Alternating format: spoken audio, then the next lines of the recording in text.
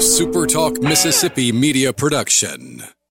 Toyota Brookhaven services all makes and models. That could be why we were voted best service department the past 2 years. Come see why. Exit 40 Brookhaven or online at ToyotaBrookhaven.com.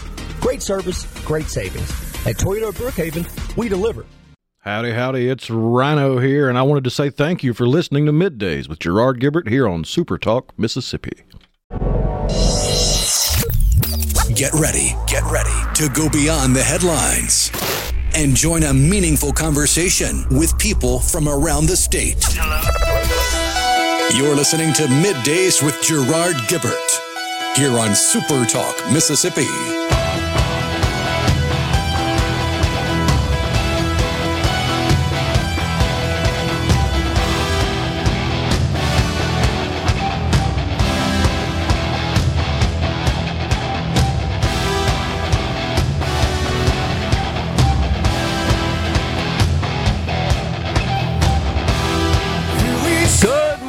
Everyone, and welcome to Middays, SuperTalk Mississippi. I'm your host, Gerard Gibert, along with Will East in for the vacationing Rhino. We'll be guiding you through the middle of your day with facts, fodder, and fine music on this Tuesday in September. Will, what's up? Oh, not a whole lot. You got your duds on today. Well, I do. I'm in the dress blues today. I attended a fundraiser breakfast this morning for Governor Reeves. He had as his guest Riley Gaines and Paula Scanlon with the Independent Women's Voice. Had kind of a little sort of panel discussion for the group in attendance. Riley and Paula spoke and were moderated by the governor. It was good. It was really good. Interesting to hear a lot of the same stuff she talked about when she came on the program, remember, a few months ago, and just discussing her work in this regard. Of course, in the state of Mississippi, you know, we have a law that does prohibit biological males from competing in female sports, but our law stops short of banning men from using female bathrooms and locker rooms. So that's something we're trying to get done here. And then this is crazy, but the governor mentioned that, I don't remember the exact figure, but 160 some odd times, I believe, the word woman occurs in state code, state statute. So the problem is, you end up with these crazy people that go out and sort of reinterpret, redefine, hijack the word woman. So you've got all this state law that applies specifically to a woman, but without having a clear, which is crazy you have to do that, a clear legal definition of a woman. What's the definition? Well, it depends on what is. Yeah. Is. Exactly. And it's just crazy, isn't it? Yeah, it's pretty wild. Riley Gaines, in case you are not aware, she's a former SEC swimmer, swam at Kentucky, and she swam against Leah Thomas, who is a man, who was about, a tenth of a second ahead of her, and they technically tied or something. I can't remember the exact story, but basically the NCAA said, well, Leah Thomas is going to have her or his picture taking with the trophy. So they needed specifically said what Riley shared with us is that they said we need the photo op. Yeah. What the heck is that? Photo op. But the other thing was that they had to use the same dressing room. Right. Had to change in front of one another because the NCAA is cuckoo for Cocoa Puffs. That's right. And so her cohort there on this policy tour actually was on the team at Pennsylvania, Paula Scanlon, and she talked about the difficulty, the discomfort, as you can imagine, having to dress with a man. It just is. It's a biological man. This Leah Thomas person said that one of the members of the team actually refused to dress in the locker room because of fear and would dress and undress elsewhere. Yeah. Like use the single stall bathroom or something like that, to that effect, rather than using the official female athletic locker room at the swimming complex. So that's crazy. It's just crazy. She is Paula from Connecticut, and she made the point that, Connecticut certainly no bastion of conservatism, but didn't really describe it as far left as, say, California, Washington, Oregon, which are about as crazy as it gets on all this stuff. But she said that when this really started to get national attention, her father got concerned about their safety, her safety, their safety, because she was speaking out against this. This isn't right. We have this male on the swimming team. And the father, of course, a little different in Connecticut than it is here in Mississippi. Father says, maybe I need to go buy a gun. Now, most houses in Mississippi, honestly, have guns, I would argue. It's just kind of common in our culture. We have lots of hunters, and we're sort of just raised on it. No big deal, right, in Mississippi.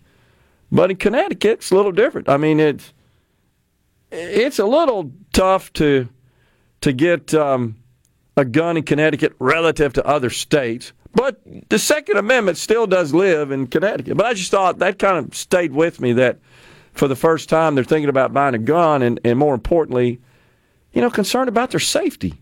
And you shouldn't be concerned about your daughter's safety while they're going to school, college, and competing in NCAA Division I athletics at a high level like that.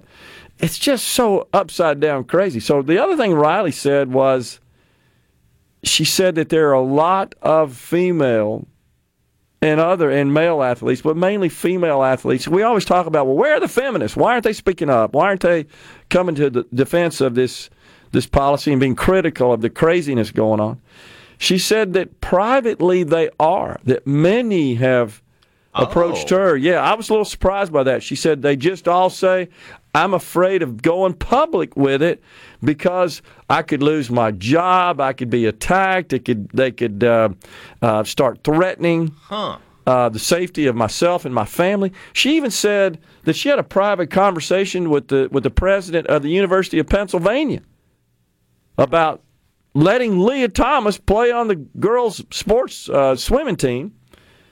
And she said that the University of Pennsylvania president confided in her, I actually support you, keep doing what you're doing, but I just can't do it publicly. Now, that's crazy.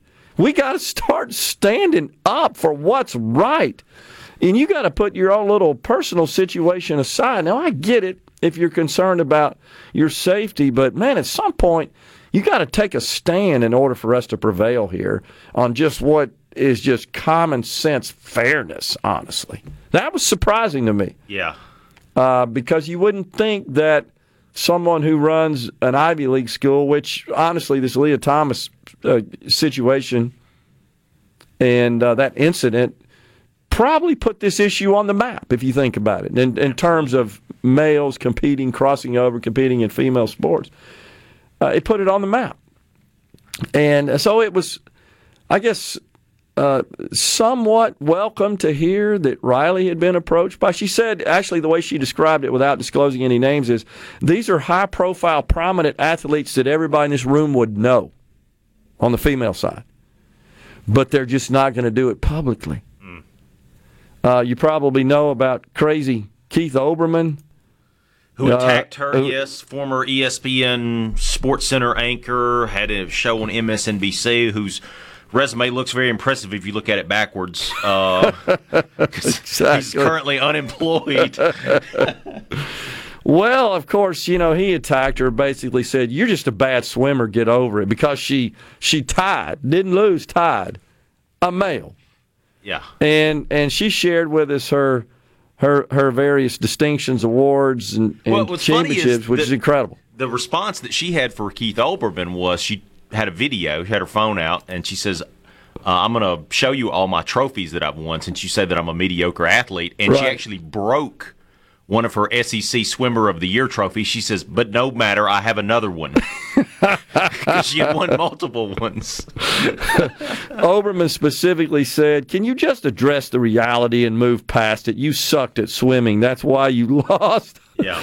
Oh, my gosh. She's one of the most decorated swimmers in the history of Kentucky Wildcat female swimming. She played an instrumental role in the Wildcats clinching their first ever conference championship title in 2021, in just a series, as you said, that she shares in her video of other championships and awards that she has won, including several current records at the collegiate swimming level. But of course, in those awards, she's competing with people that are like her. They're biological female. How has this turned this country upside down? Think about the fact that even the governor says, we're going to have to go pass legislation to define a woman.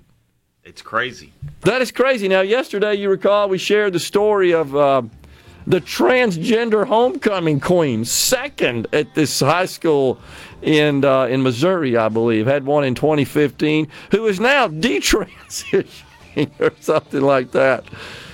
How did we get so wrapped up like a knot over this whole deal? It's not just this deal. It's everything, Gerard. You got the Canadian Parliament celebrating a Nazi, a literal Nazi. A standing ovation, and didn't know it.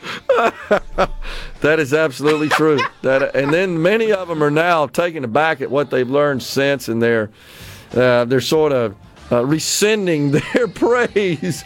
We're stepping aside for a break. We got Woody Bailey at 11:05, Executive Director of Cruising the Coast, and the Mayor of Oxford, Robin Tannehill, at 12:05. We're in the Element Well studio, coming right back. Rolling. Middays with Gerard Gibert. What? This is so awesome. On SuperTalk Mississippi.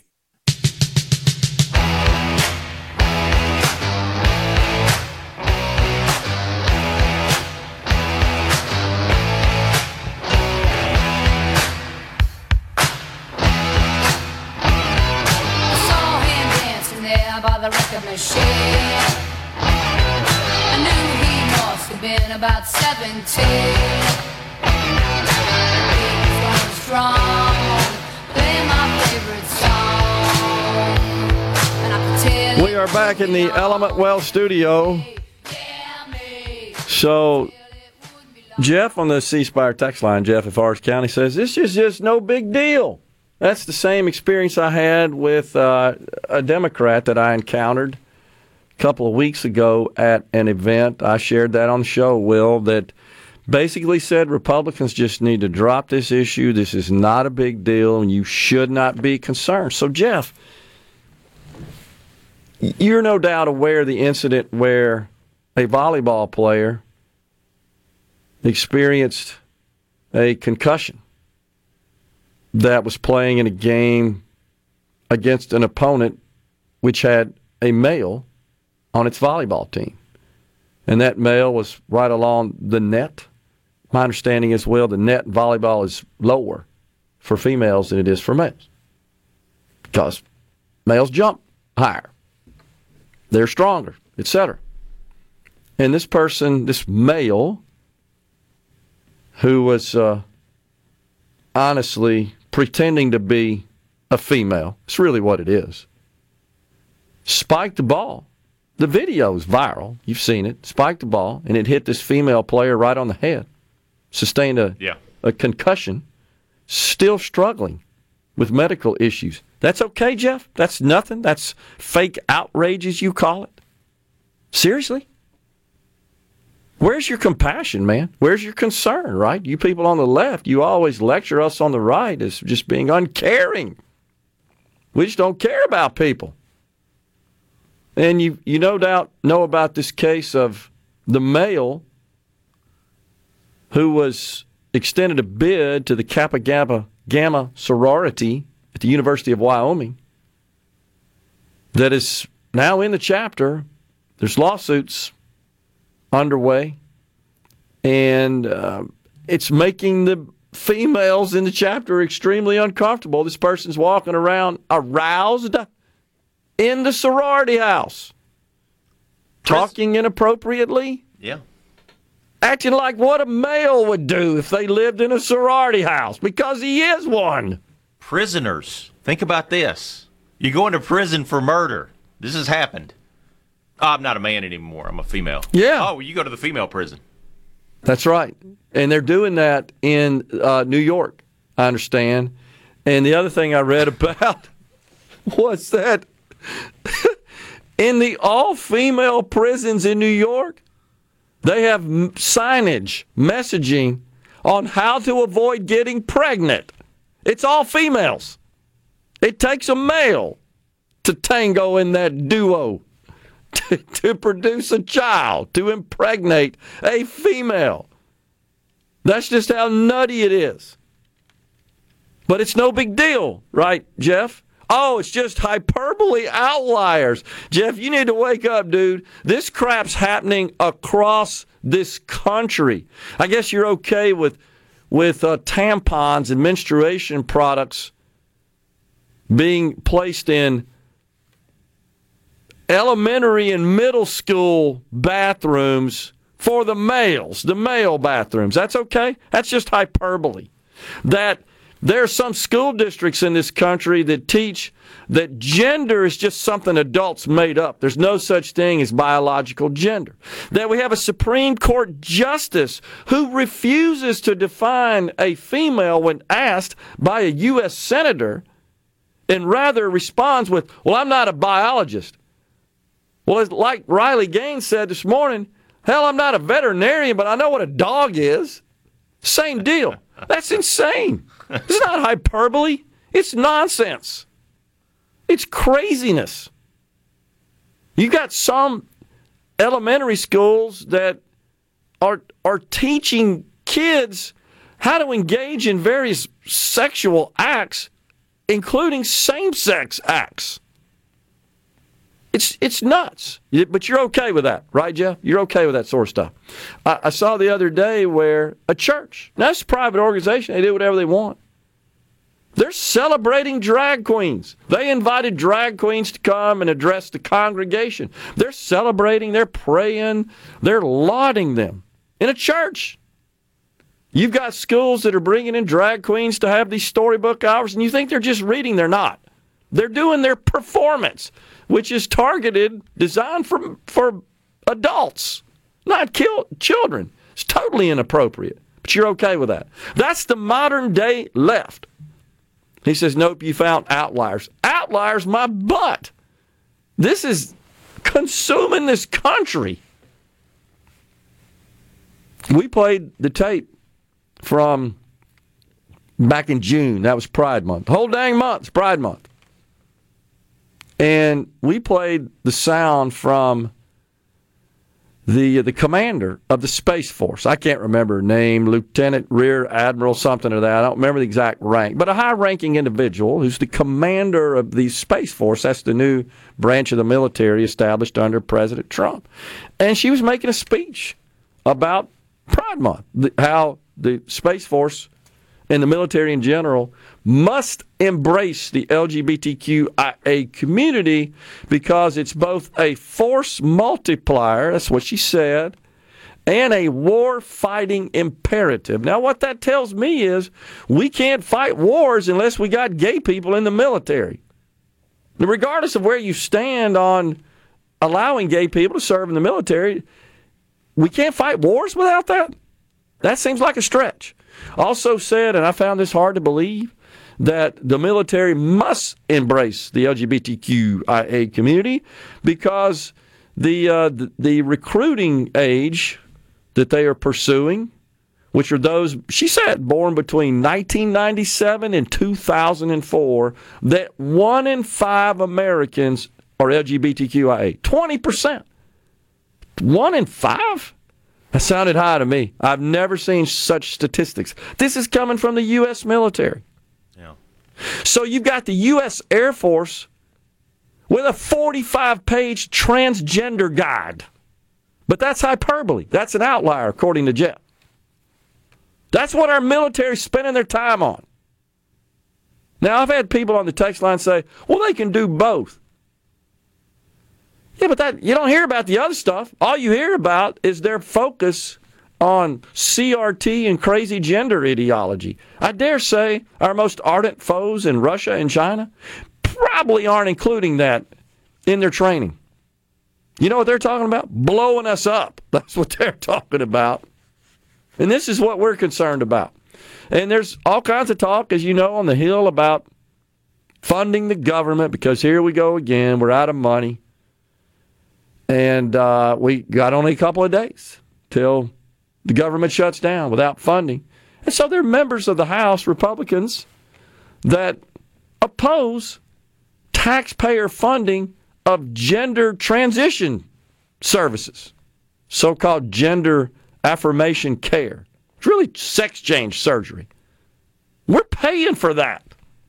And there are Republicans who oppose that in the House, and therefore they're blocking passage of the spending bill.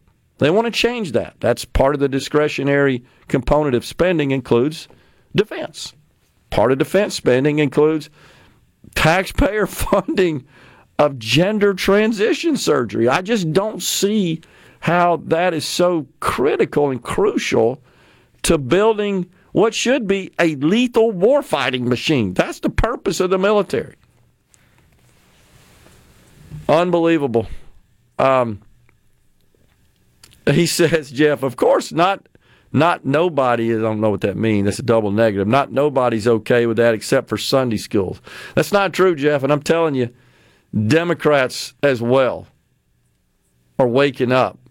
And poll after poll shows that the majority of Americans, regardless of political stripe, and if you got the majority of Americans, of course that would include members of both parties, folks that would define themselves as affiliated with both parties, they're saying no to this nonsense of their female athletes competing with males, of their third grader girls having to deal with boys in the bathroom. It's even a bigger problem, as you know, when you get into the high school levels, where the boys say, oh yeah, I identify as a female, so they can just help themselves to the girls' bathroom and do whatever the heck they want. That's okay. We don't care about them. We only care about the 0.0001% of the people. That's the tyranny of the minority. But we don't have any concern about, say, the young high school volleyball player who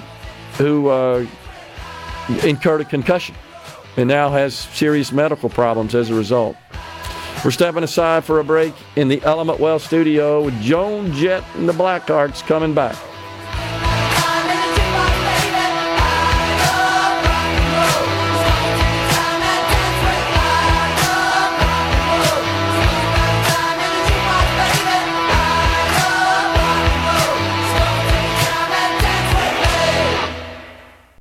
Attention, adoring fans! It's time for Middays with Gerard Gibert on SuperTalk Mississippi.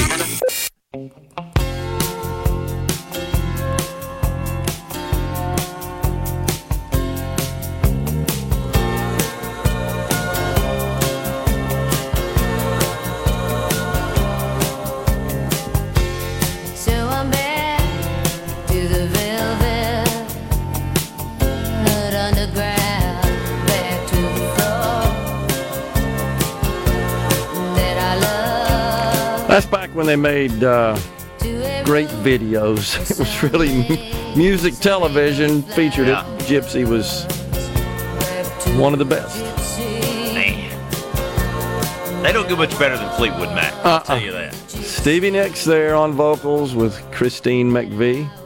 Passed away, last year? Yeah, last year. The great Mick Fleetwood, John McVie, Lindsey Buckingham. What a group they were. Man. Unbelievable. Well, speaking of groups and music, we have a nice article on our site today. Appreciate J.T. Mitchell, our news director, for getting that out there, talking about the Big Journey Freedom Tour coming up. Yeah. Kicks off in Biloxi at the Gulf Coast Coliseum. So You think this is the first time they've played Mississippi? I can't remember them. Somebody may date me on this, but since I've been attending Journey concerts, I don't remember them coming to Mississippi. Maybe they came to Jackson a long time ago, back in their heyday in the early 80s or maybe late 70s. Years. Yeah, I don't remember. But they're going to be with Toto. Yeah, Toto, and that's who I saw him with last time. Toto opens up for them, and they're fantastic as well. Yeah. Steve Lukather on lead guitar. But they're coming to Biloxi February the 9th to kick off the 2024 Freedom Tour. And full disclosure, Will, already got tickets. Only thing I'm disappointed, we're on row 3. I got to get to row 1, so I'm sure somebody scarfed those up and they'll be selling them. I'll be on row 1. Right in the middle, row 3. That was pretty quick. Yeah, I signed that task to my daughter. She gets to go along with my wife and her boyfriend, and so the 4 of us are headed down there to enjoy. It's February the 9th. That's a Friday. Yeah. And we're staying at the Beau Rivage down there. I'm going to play a little golf on Saturday, if the weather permits, at the Fallen Oak golf course, which is a fantastic golf course. So I'm looking forward to the big Journey concert. That's the first show of the tour. They're opening up the tour in Biloxi. How dang cool is that? Now, their schedule only goes out, to not through the whole year, through April. And I saw yesterday, the junkie like I am, tracking Neil Sean, the lead guitarist, he said, there's more coming, folks. Friends. He calls us friends. I'm going to tell you what. I don't know how old the guys from Journey are, but 70s. 70s. Okay, looking at the schedule. Yeah. 1, 2, 3, 4, 5, 6, 7, 8, 9, 10, 11, 12 shows in the month of February alone. It's incredible, isn't it? It's incredible. I can't do 12 shows, and I just have to sit here. I don't have to get up and sing. I know. I don't see how they do it, honestly, night after night. Wow. It is incredible. I mean, some of them are back-to-back. Several of them are back-to-back. And they're all over, especially they're kind of hitting the South first. So Mississippi, Florida, South Carolina, Alabama, North Carolina. Then they move up to Maryland, Rhode Island, New York, Kentucky, South Dakota, North Dakota. Winds up in Bridgeport, Connecticut on April 29th. I believe JT's article says 29. Is that right? 29 dates? Did I read that right? Yeah, something like that. That is a bunch. So, yes, that's right. He says the 50th Anniversary Freedom Tour set to kick off February 9th in Biloxi at the Mississippi Coast Coliseum. They hit the road after that for 29 additional, so 30 shows. Wow. Between January and April. That's 10 a month. That's a lot. That is. Especially when you're on up there in age a little bit. But I look forward to that. Should be fun. And proud that they're coming to Mississippi first. That's a pretty big deal. Mississippi, I don't know what it is, but we, especially like the Tupelo Cadence Bank Arena, has gotten a lot of big acts that come there first because of the acoustics. Yeah. Because of the location. If you think about it, Mississippi's kind of in the middle of everything. New Orleans, Atlanta. So I guess I'm trying to think of some of the big acts that I know that have started their tours in Mississippi. I think Elton John, I think probably about 15 right. years ago, started his tour. I went to that concert. Reba McEntire's done it a couple of times. So yeah, I know the Cadence Bank Arena in Tupelo is really known for its acoustics, and the reason why they start there is because it's a smaller arena, but the acoustics are really good, so they can get their sound down before they move off to some of these bigger arenas. Interesting. Yeah. Well, I look forward to this. I've seen them at Smoothie King in New Orleans, which is a good venue as well.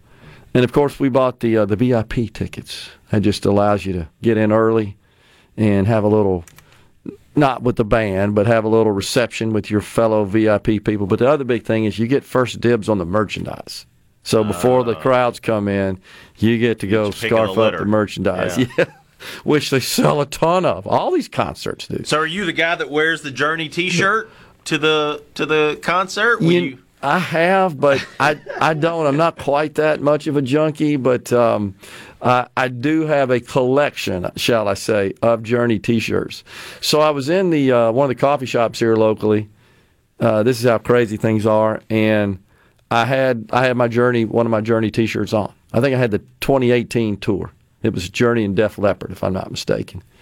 And I had it on, and one of the young baristas there said, "Man, are you a Journey fan?" I said, "Yeah." He says, "I love Journey." Now, this guy's probably not 30. He's in his 20s. Mm-hmm.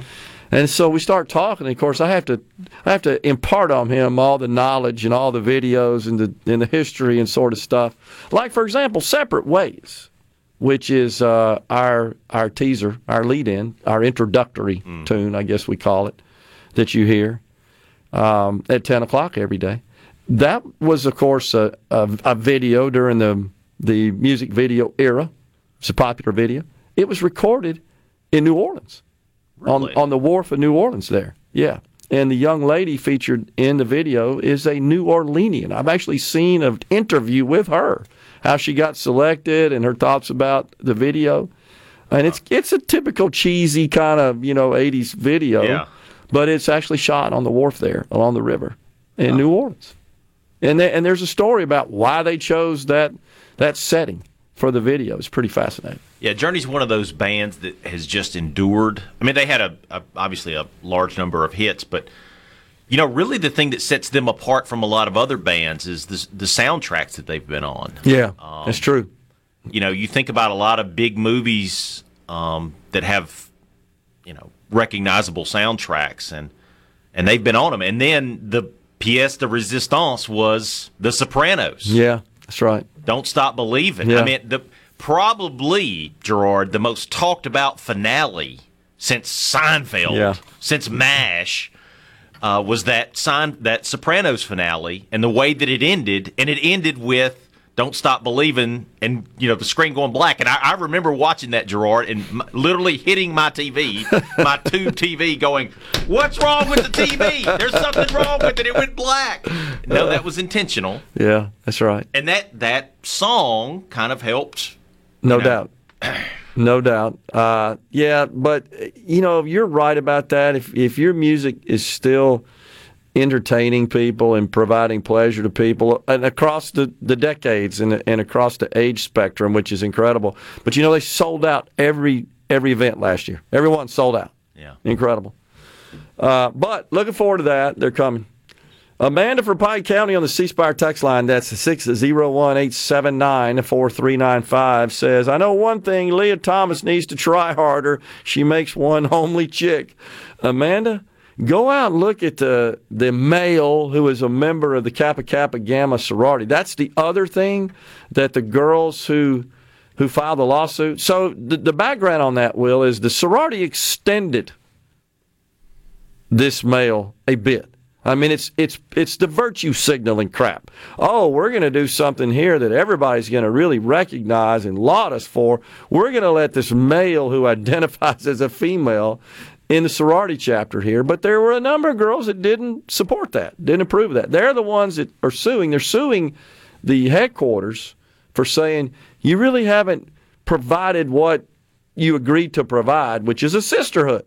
You can't have a sisterhood when you got a male involved in. Now, there are people maybe like Jeff who would argue that's not the case, but this person isn't even trying to look like a female. I mean, it's kind of sad, honestly. You see these lovely young ladies in these photos, and then all of a sudden you see this dude, and it's kind of a homely dude, like Amanda says. Certainly homely as a female, trying to be one. Go take a look at that, Amanda. Incredible. A male weightlifter just broke the female record in a meet by 400 pounds. You okay with that, Jeff, says Wayne in Batesville? Also, why are states like Connecticut so overwhelmingly liberal? What set of circumstances produces that result? I contend that the liberal education system is affecting red states. This has to change, says Gary in the Berg. Coming right back with Fleetwood Mac bumping us out of this segment. Once again, Woody Bailey with Cruising the Coast at 11:05. Mayor Robin Tannehill at 12:05.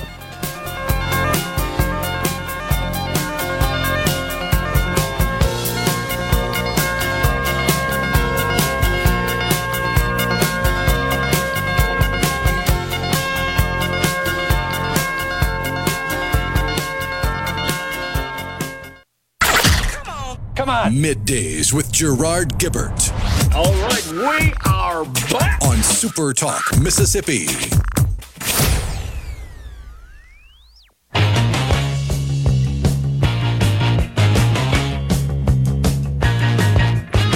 Whatever happened to Saturday night when you left the job and you felt alright? It don't seem the same since Cosmic Light came into my life. I thought I was divine. I used to go for every church to go and listen to the music on the radio. My saxophone was blowing on a rock and roll show. We are back in the Element Well studio. So, I just want y'all to know I'm hungry. I got the old colonoscopy tomorrow. And I have been on the can't eat anything since 6 o'clock last night. My procedure's at 7:30 a.m. tomorrow morning, pardon me. So, I'm, I got First one in, huh? Yeah, I will be the first one in. I like to kind of get it over with. This will be my 6th, by the way. Don't mind talking about that. In 2006, I actually had colon cancer. 2006. That was discovered in a routine colonoscopy, and actually was recommended that I go get one simply from a routine physical, where typically the physician in a routine physical will test for a little blood in the stool. And some showed up, and he said, it's probably nothing, but you really ought to go ahead. And I was not 50. It's recommended after 50. I was not 50 at the time. Said you probably ought to go ahead and have a colonoscopy, and because you have symptoms, this was before the Affordable Care Act, insurance will pay for it, right? So after the Affordable Care Act, that's considered wellness care, and that's covered. But, and I did, and had 2 polyps. One was benign, one was cancerous, and was recommended. It was actually dissension amongst the physicians in the GI shop. That's what you love to hear. Yeah, half said do the surgery and half said don't. And I elected to do it, and I was in the hospital about 6 days. It's brutal. Now, it's much better now, not nearly as morbid and invasive, but I was in the hospital 6 days. Good news is there was 0 spread metastasis, and so I was good to go, no further treatment, just have to do follow-up, and so this is my 6th. I'm on the every 5-year plan. Knock on wood, please, say a prayer. I've never had another polyp in 17 years. Well, and I don't expect to have one, honestly, but you're ahead of this thing now because you see the ads from the various GI centers when they say, hey, come get screened, you're preventing cancer. That's because colon cancer starts as a polyp. It doesn't just show up as cancer. So it's one of the most preventable, right?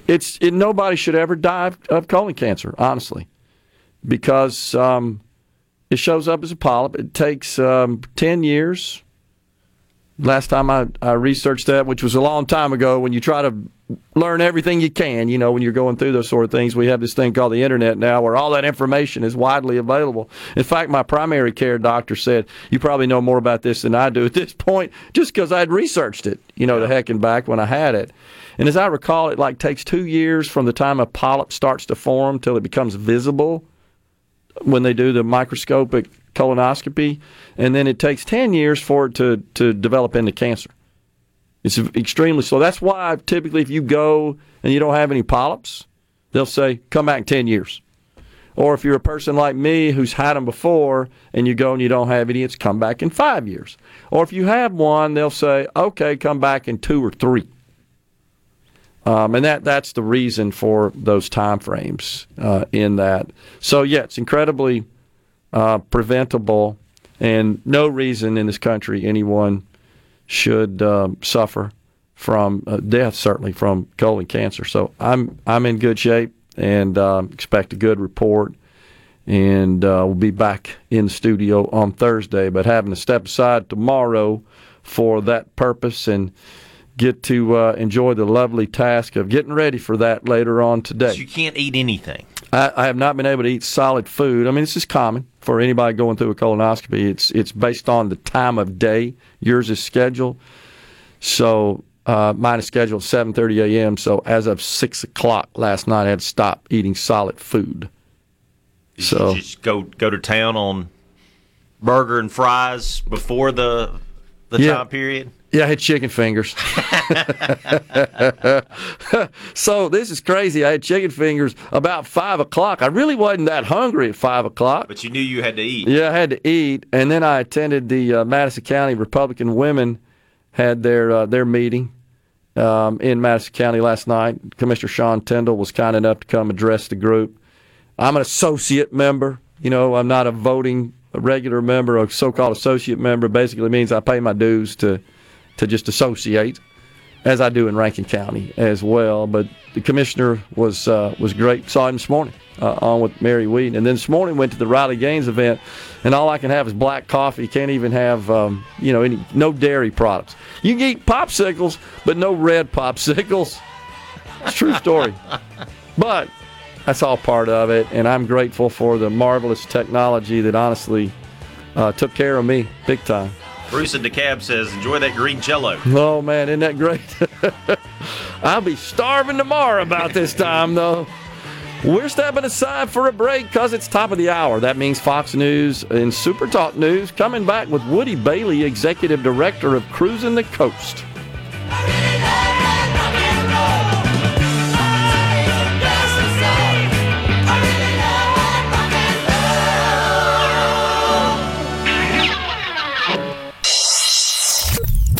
Get ready to go beyond the headlines and join a meaningful conversation with people from around the state. Hello? You're listening to MidDays with Gerard Gibert here on SuperTalk Mississippi.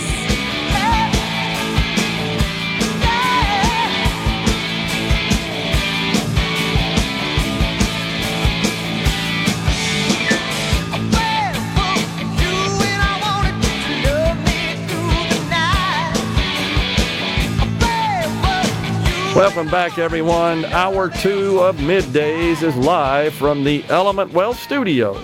We thank you so much for joining us. We welcome now Woody Bailey, Executive Director of Cruising the Coast. You on? Yes. Hey, Woody, what's going on there, man?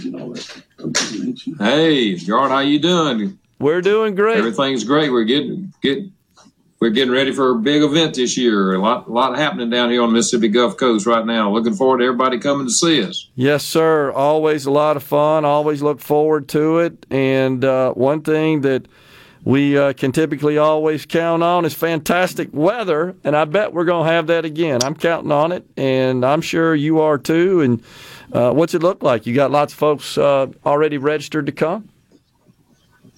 We do, Gerard. I tell you, we had our pre-registration number is 8515, and that was as of August 15th. We don't register anymore until starting next Monday. Wow. So we're over 490 ahead of where we were last year at that point in time. So wow. Normally, year to year, we're a couple hundred ahead, but now we're over almost close to 500 ahead. So pretty impressive right now. We are preparing for 10,000 people to register. Last year, the final number was 9,618.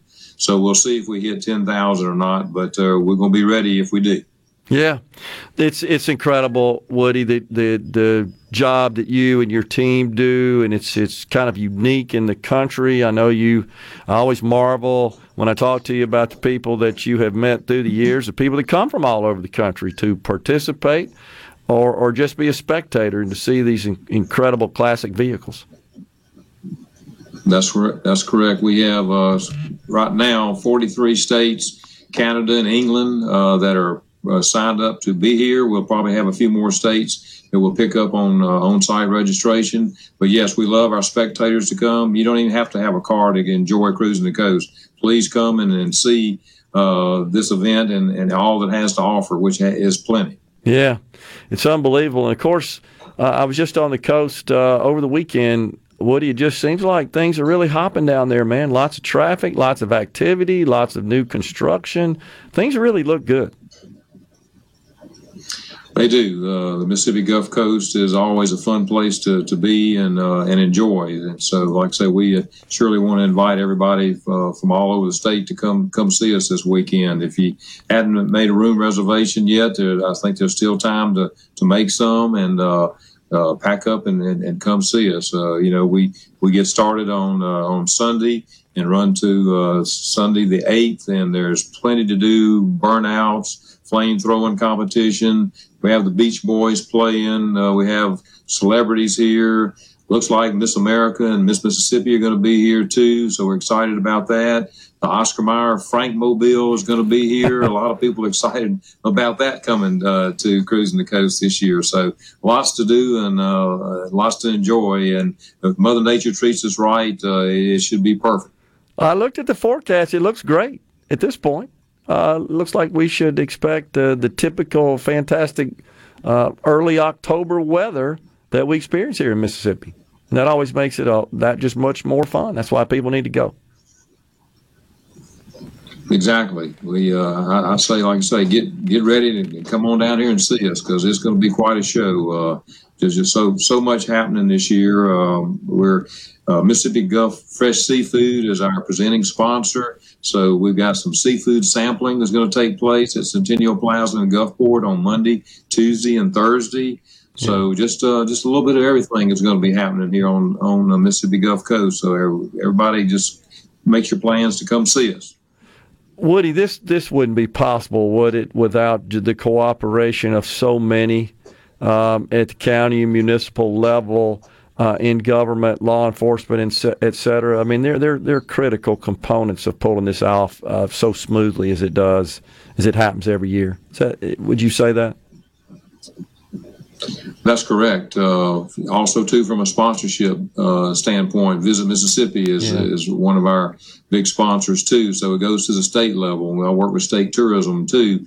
But, yes, we have this year, in particular, we have Waveland back involved. So now we have all 12 cities along the Mississippi Gulf Coast in the 3 coastal counties. So all the police departments, the sheriff departments, everybody working together, the volunteers. It's quite a mix of people to make cruising a success, and we're fortunate that we continue to do that. And as you probably know, we've been nominated again as a #1 car show in the country by USA Today again, and so that's very special that we're up against a lot of stiff competition all over the country, and people love Mississippi and coming to Cruising the Coast. Yeah, congratulations. Quite the distinction, Woody. The economic impact to the coastal area and really the entire state of Mississippi is significant. It is. We do a study every 5 years. Our last one was in 2021. 36.1 million when you include the entire state, because people come through South Haven, Meridian, Vicksburg, all those cities coming into our area here. And then when you look at the 3 coast counties, we have $33.1 million. And those numbers are a 27% increase over where we were in 2016, the last time we did the study. So things are looking good for this event for the state of Mississippi. Yeah, no doubt about it. And it's a situation as well where we get the 3 coastal counties working together. From the mayor's offices on down, these guys really do work together to make this a successful event. Yes, I am fairly well welcome in most of the cities when I come in and start talking about Cruising the Coast, because everybody knows what the impact is for their location. That's why I'm so happy that Waveland's back on board this year, and so everybody's getting to participate in it, and the interaction we have throughout the state is really a good thing too. Woody, are there any vehicles that you've been apprised of that are going to be at the show that maybe are unique, special, haven't had before? Anything you've heard along those lines? It's incredible, the lineup, honestly.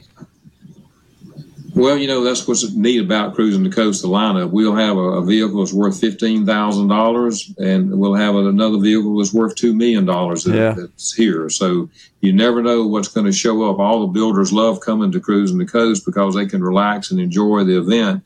A 1913 Cadillac touring car currently is our oldest car that's registered. So we'll see what shows up. I'm not sure. It always amazes me what shows up during our event. And these classic car enthusiasts, Woody, I've always noted that there's a special bond that exists between them. And though they're sort of competing sometimes, they actually help each other. I mean, they share ideas and share information and talk about their personal experiences to help each other. They do. Camaraderie between all the folks here, and just the other side of the fact that it's Cruising the Coast is sort of a reunion. People from all over the country come here, and they get to see each other, at least once a year. So yes, it's a bond that has been going on for quite some time. This is our 27th year for this event, so a lot of friendships and relationships have developed over the years, because of Cruising the Coast. So if folks want to come, tell them what they need to know about registering tickets, any of that sort of stuff. Well, at Centennial Plaza in Gulfport, which is on Highway 90, is our headquarters. So if they need any information, please stop by there. Cruisingthecoast.com is our website. Our whole schedule is listed there. That's the easiest for people, particularly from out of town, to just go to that website, and it tells you everything you need to know. And come see us, and like I say, and enjoy the event. It's going to be a fun time for everyone. Yeah, always is, no doubt about that. What about the hotel situation? Are they reporting that they're booked solid at this point?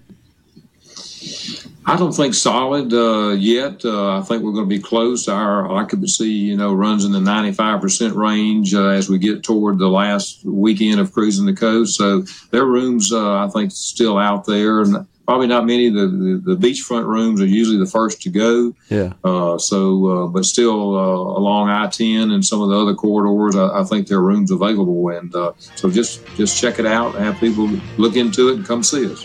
Sounds good, Woody. We look forward to it. We'll be down there next week on the Biloxi Green, and we'll be talking to you and lots of other folks and seeing those beautiful vehicles. Appreciate all you do, Woody. We'll look forward to seeing you. Thank you. Looking forward to it. We'll see you Wednesday. Yes, sir. Coming right back with more in the Element Wealth studio. Robin Tannehill, the mayor of Oxford, at 12:05.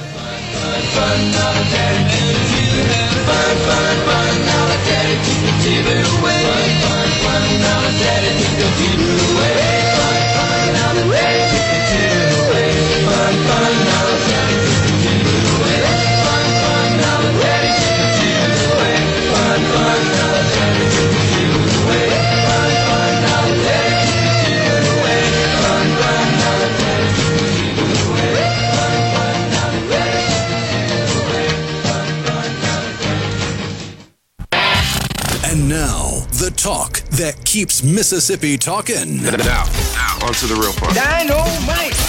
On SuperTalk Mississippi.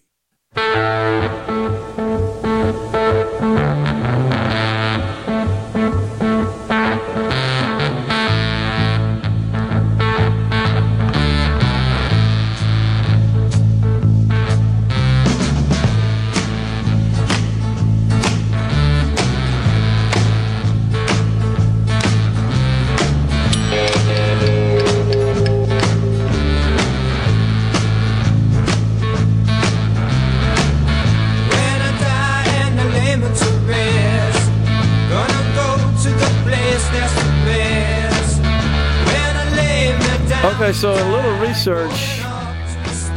Looks like Journey's been to Jackson either 3 or 4 times. The information I'm looking at is a little... Are you on the Journey forum? Are these the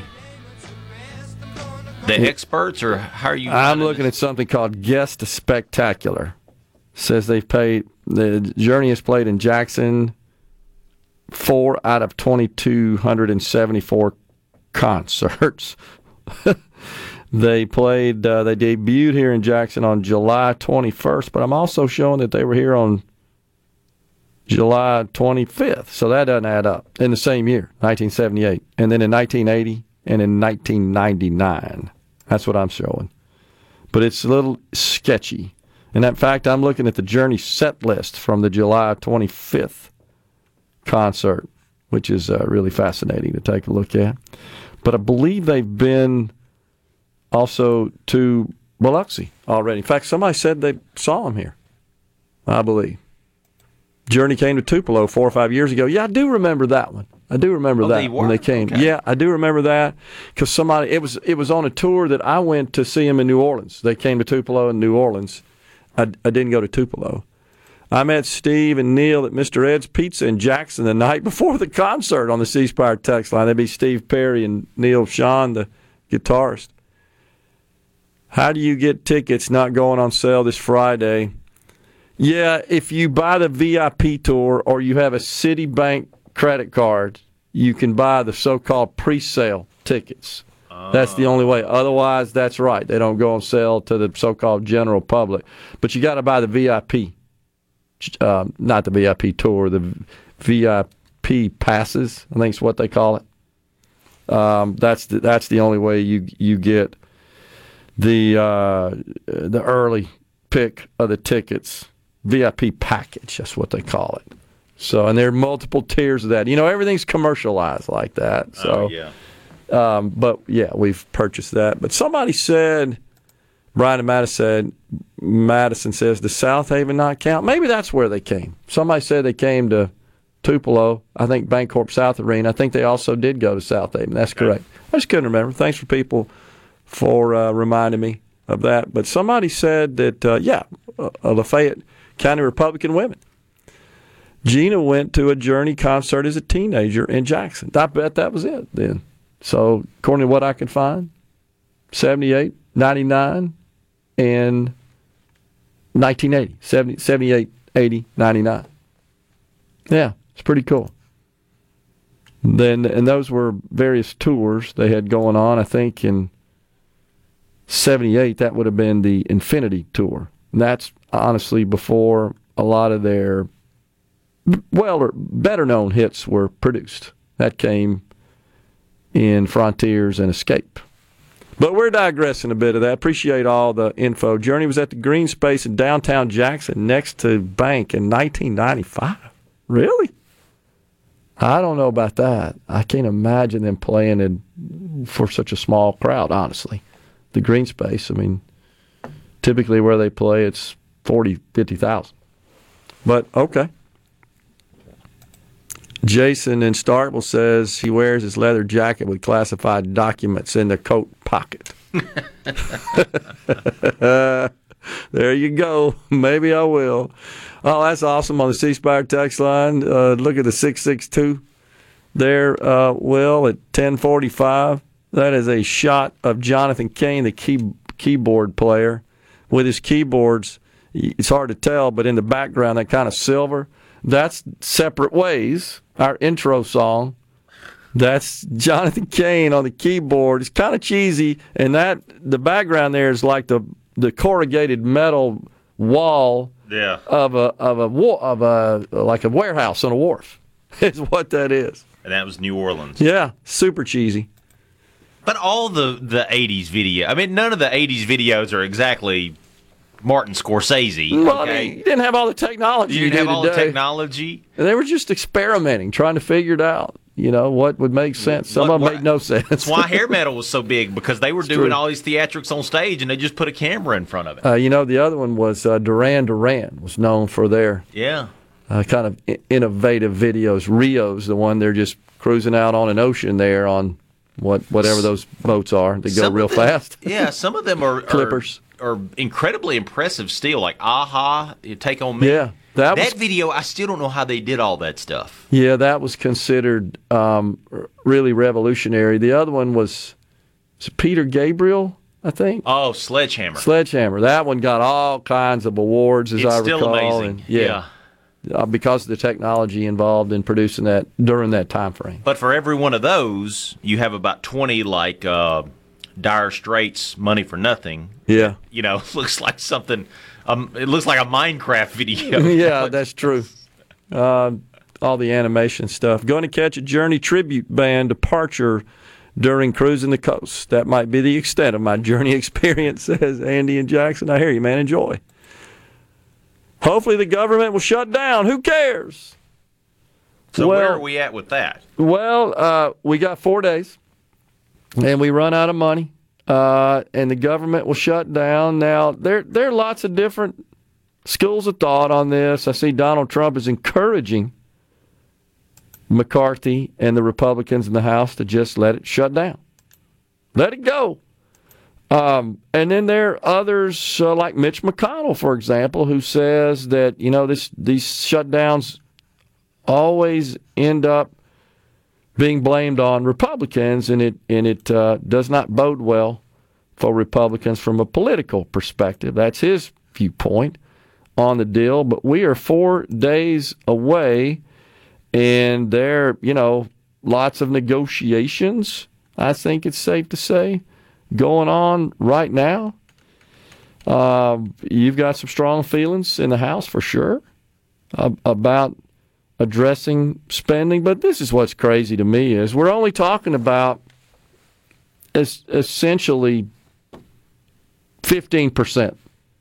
You could say 30 if you counted defense, but and there are certainly some Republicans in the House that want to change defense spending or take a hard look at that and modify that. I get it, because they haven't really been the best stewards of money, has the Pentagon.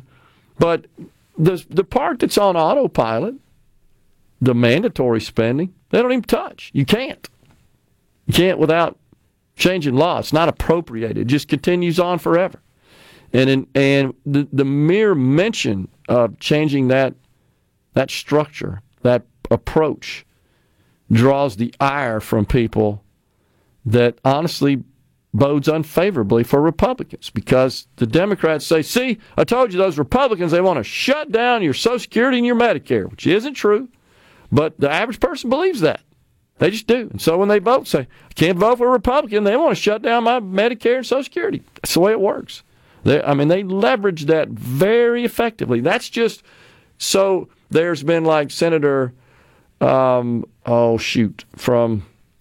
name escapes you right now, one of the Republicans, the senior senators from Wisconsin. His name escapes me. You'll come out with a minute. Johnson? Yeah. Is it Ron? Ron Johnson, yeah. Yes. So he's the one that's proposed, hey, maybe we ought to look at, and so has Rick Scott in Florida, maybe every 5 years the sun sets on these programs and we have to vote to refund them. Man, that just got unbelievable lambasting. It's not an unwise thing to do. I mean, it's a prudent thing to do because, hey, let's check in. How's this working? What's the trajectory? Can we afford it? Do we need to make some changes here? But good grief, again, just a mere uttering of such just caused the left to go apoplectic. And it's like, they want to shut down your Medicare and Social Security. You won't get any checks next month if this goes into effect. That kind of stuff, which is not true. It's just saying, hey, this is unsustainable. We don't even look at it right now. Zero discussion. So it's crazy when you think about we're running out of money, but we're only running out of money for 30% of the government spending. The other 70% is fine. We're not running out of money. And that's honestly where the Democrats are being dishonest and disingenuous, because that's not appropriated. We're only talking about the 30% that is. That's defense and all the other government apparatus outside of the programs of Social Security, Medicare, Medicaid, all the various government assistance programs. And then, of course, you got debt interest, which next year will be nearly, in terms of the dollar value of spending, nearly as big as defense. We're going to spend as much on interest to service the debt as we will the U.S. Department of Defense, the military, to protect this country. That just sounds insane to me on the surface. We're coming right back with more in this second hour of Midday. Stay with us.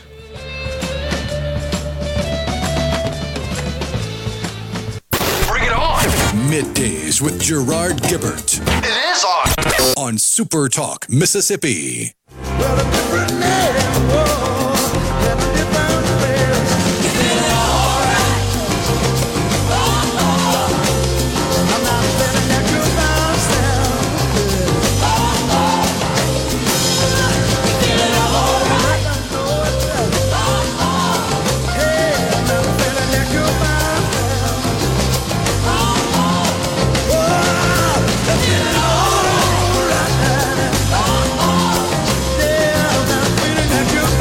Back in the Element Well studio. So, you were talking earlier about this Nazi. A literal Nazi. Literal Nazi. I mean, like 90-something years old, right? 98 years old. Okay. President Zelensky of the Ukraine visited Canadian Parliament with Prime Minister Justin Trudeau and everybody there, and they had this guy come out there, and he gave a speech or said a few words about how he was, fought the Russians during World War II. And Gerard, I'm a student of history, and I saw this headline from the BBC, and when I saw it, the first reaction that I had, again as a student of history, I said, well, the only people fighting the Russians during World War II were the Nazis. Right? Even a member of the Canadian Parliament made that deduction. Did you see that? Yes. Like, wait a second. Well, come to find out, he was a Nazi. Not just any old Nazi, but I'll probably butcher his name, but Yaroslav Hunka, 98, who got a standing ovation after the House of Commons Speaker Anthony Rota called him, quote, a hero during a Friday visit by Ukraine's president. He wasn't just any old Nazi. He was a Waffen-SS who, again, if you know your history, they were some of the worst of the worst. He is a Ukrainian. He did fight against Russia, but he fought on the side of the Nazis during World War II, and Canadian Parliament gave him a standing ovation. And now Poland is seeking to extradite this 98-year-old man for war crimes. Meanwhile, a Canadian Prime Minister, Trudeau, Justin Trudeau, he immediately pivots to the, I guess you could call it the Russian chat GPT talking points, because it's the same narrative over and over. He says, it's going to be really important that all of us push back against Russian propaganda, Russian disinformation, and continue our steadfast and unequivocal support for Ukraine. I mean, Russia. It's just unbelievable. That's all he can say. Gerard, if you step back and get the, 20,000-foot view of this, you've got a prime minister who multiple times dressed up in blackface and brownface, celebrating a Nazi, right? And yet everybody else is the bad guys. Yep, that's exactly right. But he did say it was deeply embarrassing to the prime minister after they got caught. But let's be honest. They thought they had a diamond here, right? Look at us. We're showing the world how woke we are and how in solidarity we are with Ukraine, and we've brought this person that's helping Ukraine, and we're honoring them when they had this. I mean, it was a protracted standing ovation, too. Yeah. It was a dang Nazi. During World War II, Mr. Hunka served in the 14th Waffen-SS Grenadier Division, a volunteer unit made up mostly of ethnic Ukrainians under Nazi command. Division members were accused of killing Polish and Jewish civilians, although the unit has not been found guilty under any crimes of war by a tribunal. Right. Unbelievable. Now, earlier, our friend Jeff on the C Spire text line says that all this gender stuff going on in the country is just hyperbole. It's all outliers. Now, I just sent you, if you saw the email, I just sent you a couple of links to Twitter. Rhino says we can't call it X here on the program. It's still Twitter. But one of those features photos of drag queens in a classroom, or actually this is a restaurant, I take it back, a restaurant, but it was an event for children. And there are children sitting at the tables, and this drag queen is dressed completely inappropriately, as they almost always are, parading up and down in front of children. I don't get the fascination with that, and I don't get how people like Jeff can say that's just an outlier. That's not really happening. Just not happening, guys. It's an outlier. He made some comment about the Superdome. Did you know? You see it? Does that look? Would you let your kids attend that? I wouldn't want to attend right. that. Exactly. I rest my case on that. But Jeff said that females, upon encountering a full bathroom at the Superdome, will often go into the men's bathroom. If they're willing to do that in front of a bunch of men, more power to them. I didn't know that was happening. I think that's crazy. Sounds to me like the Superdome needs to think about their bathroom capacity. But that's a little different than, I think, a male who just wants to bust up into the female bathroom, has got nothing good on their mind. They're not even thinking about going to the bathroom. That's a little different situation. And these are also adults, which is different. So the other thing is that I was talking about earlier is this church. It's in Dallas. And they have pledged allegiance to drag queens in the LGBT community. It's a Dallas church. The Cathedral of Hope held a drag Sunday service to, quote, bless the sisters of perpetual indulgence, according to the Dallas Express. They are affiliated with the United Churches of Christ, said to be the largest LGBTQ-friendly church in the world. That's hard to believe, right over there in Dallas. Said they stood by their decision, did the church leaders, to host the drag group. They have been a force to help us understand that there is something still very deeply spiritual about us, said Reverend Neil G. Thomas. This is incredible to me. And I'm watching them they were led in prayer, pledging allegiance to drag queens.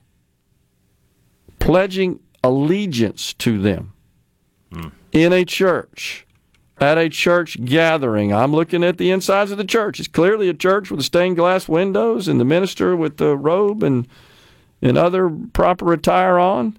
And you see the gathering of the drag queens as they are facing the congregation here. Congregants at the Cathedral of Hope Protestant Church in Dallas were led in prayer, pledging allegiance to drag queens. Wow. He actually conducted a sermon, did Reverend Neil G. Thomas. Whilst we understand that their art form and expression may not be everybody's taste, the truth is that they have also followed in the footsteps of many orders who have been benevolent and who have continued to be the most compassionate and understanding, working especially with gay men during the AIDS pandemic. Okay, fine. You want to be compassionate and non-discriminatory and all that sort of stuff, but promoting that in a church, I don't get that. Why? What's the need for that? I mean, like making such a big deal, like having drag Sunday in church. That one misses me. I just don't quite get it.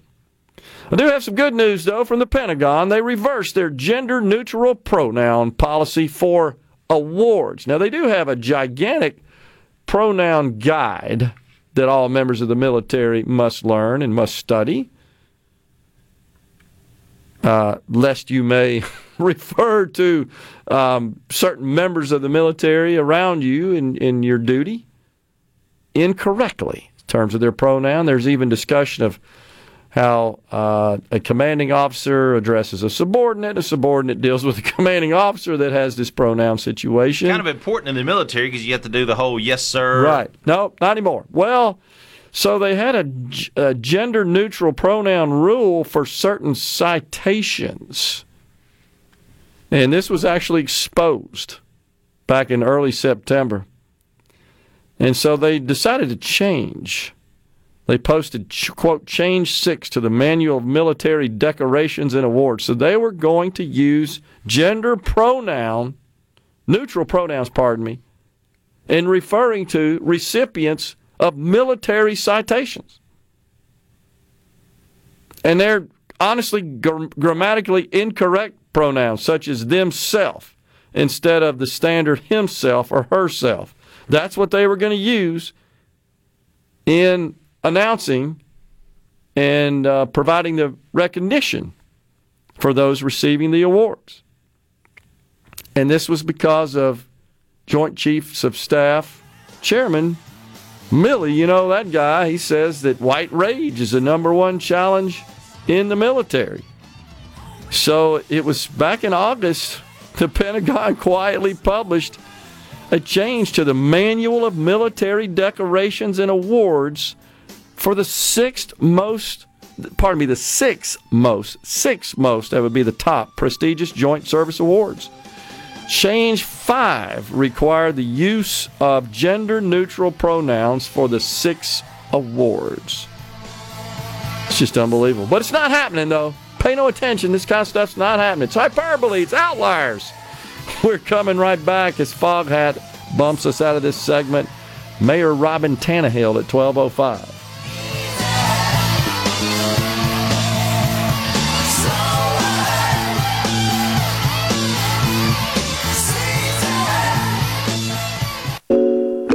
You know what that means. Middays with Gerard Gibert. We'll do it live on SuperTalk Mississippi.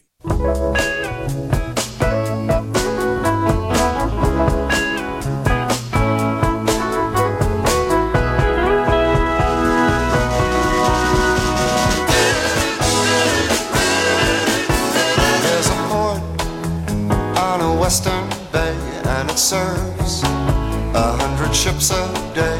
Lonely sailors pass the time away and talk about their homes.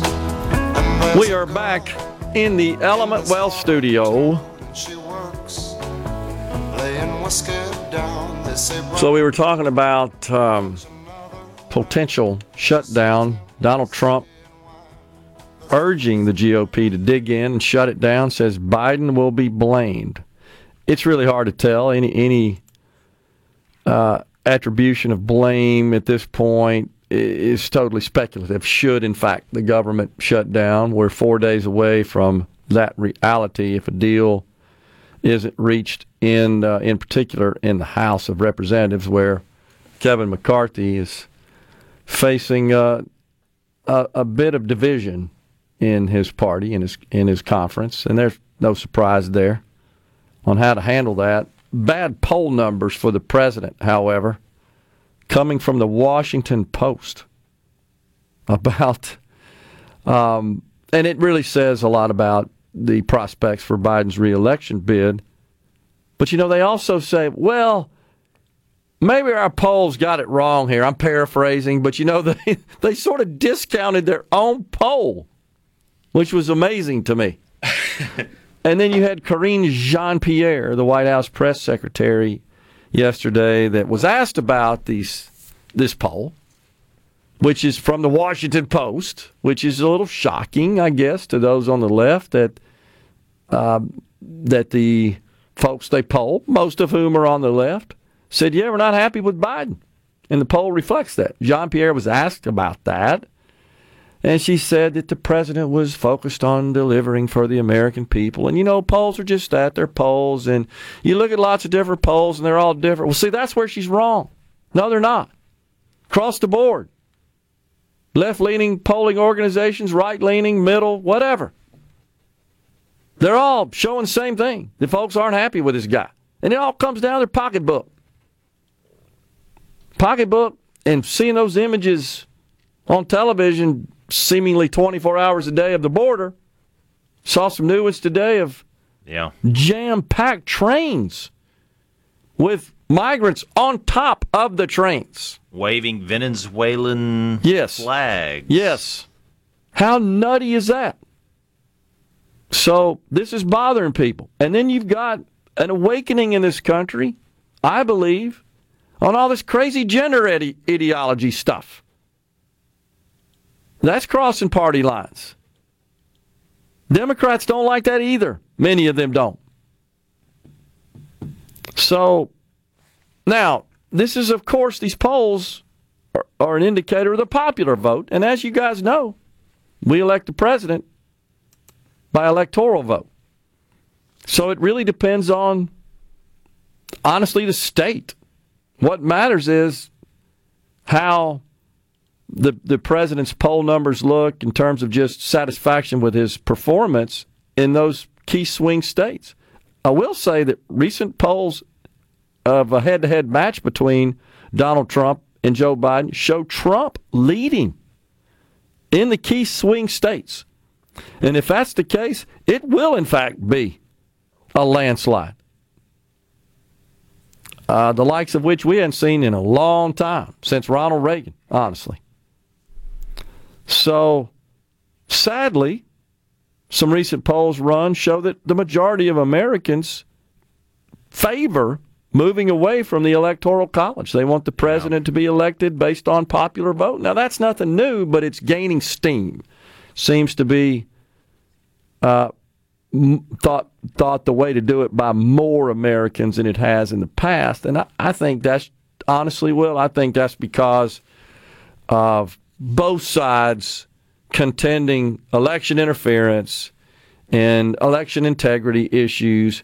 Hillary Clinton's still running around saying, this weekend she was still saying, there's no doubt that Putin interfered with the 2016 election, and that's why Donald Trump got elected, which is complete horse hockey, of course.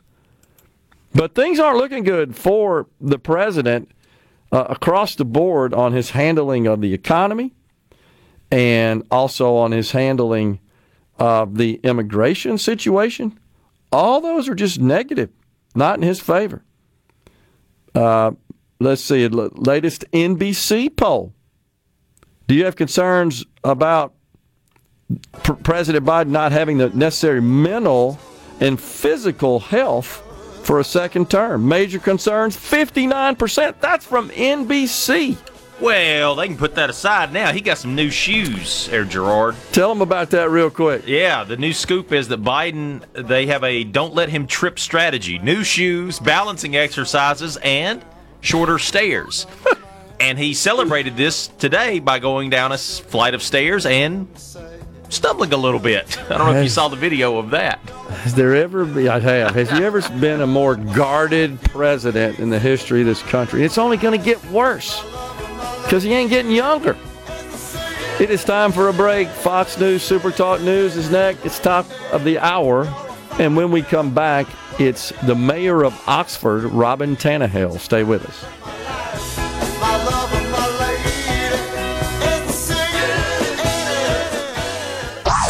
And now, another hour of the talk that keeps Mississippi talking. Middays with Gerard Gibert. Begin your transition now. Now on Super Talk Mississippi.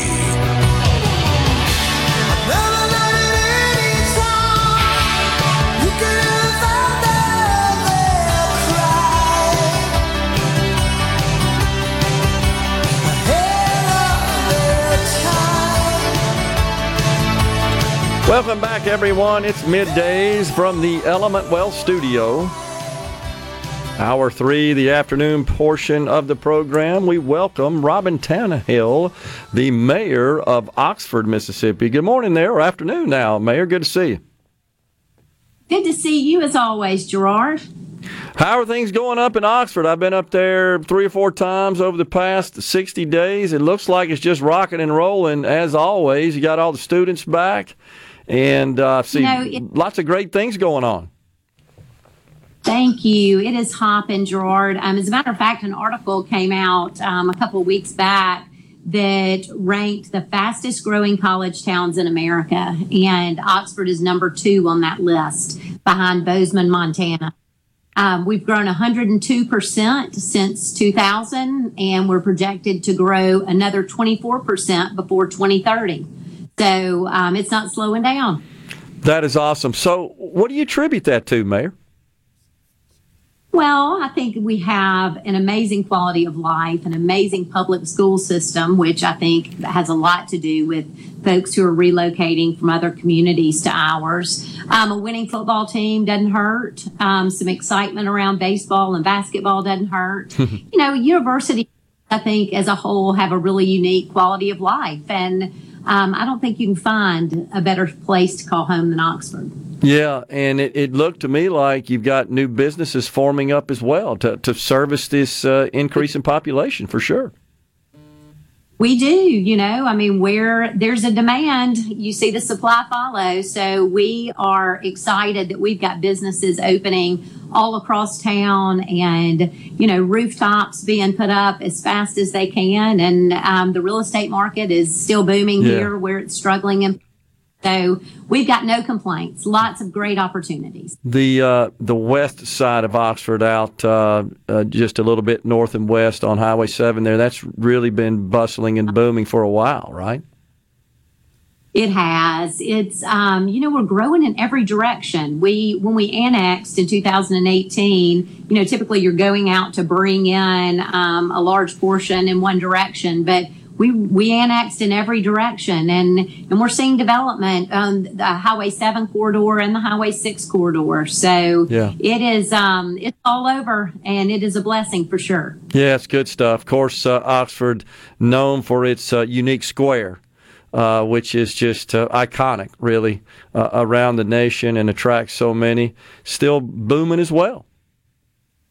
It is. We are very, very lucky to still have our downtown square be our thriving central business district. So many small towns lost their downtowns when their Walmarts came up on the highway and everything kind of moved out of town to be in strip centers along a highway, and that never happened here. And so our square continues to be our thriving downtown business district. And with the addition of outdoor dining that we implemented a few years back, and some public art, we just redid an area of the square to make it a pocket park. Mm-hmm. And we've been having live music there on Thursday evenings, and it's a lively square for sure. Yeah, really this cool. This weekend.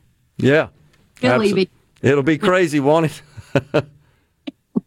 Yeah. It will. Looking forward to that. I was at a breakfast with the governor this morning, a little event, and I was talking to him, and he asked me who I had on the program today and mentioned that you were going to be on, and he shared with me that he thinks you're doing a great job. I just want to let you know that.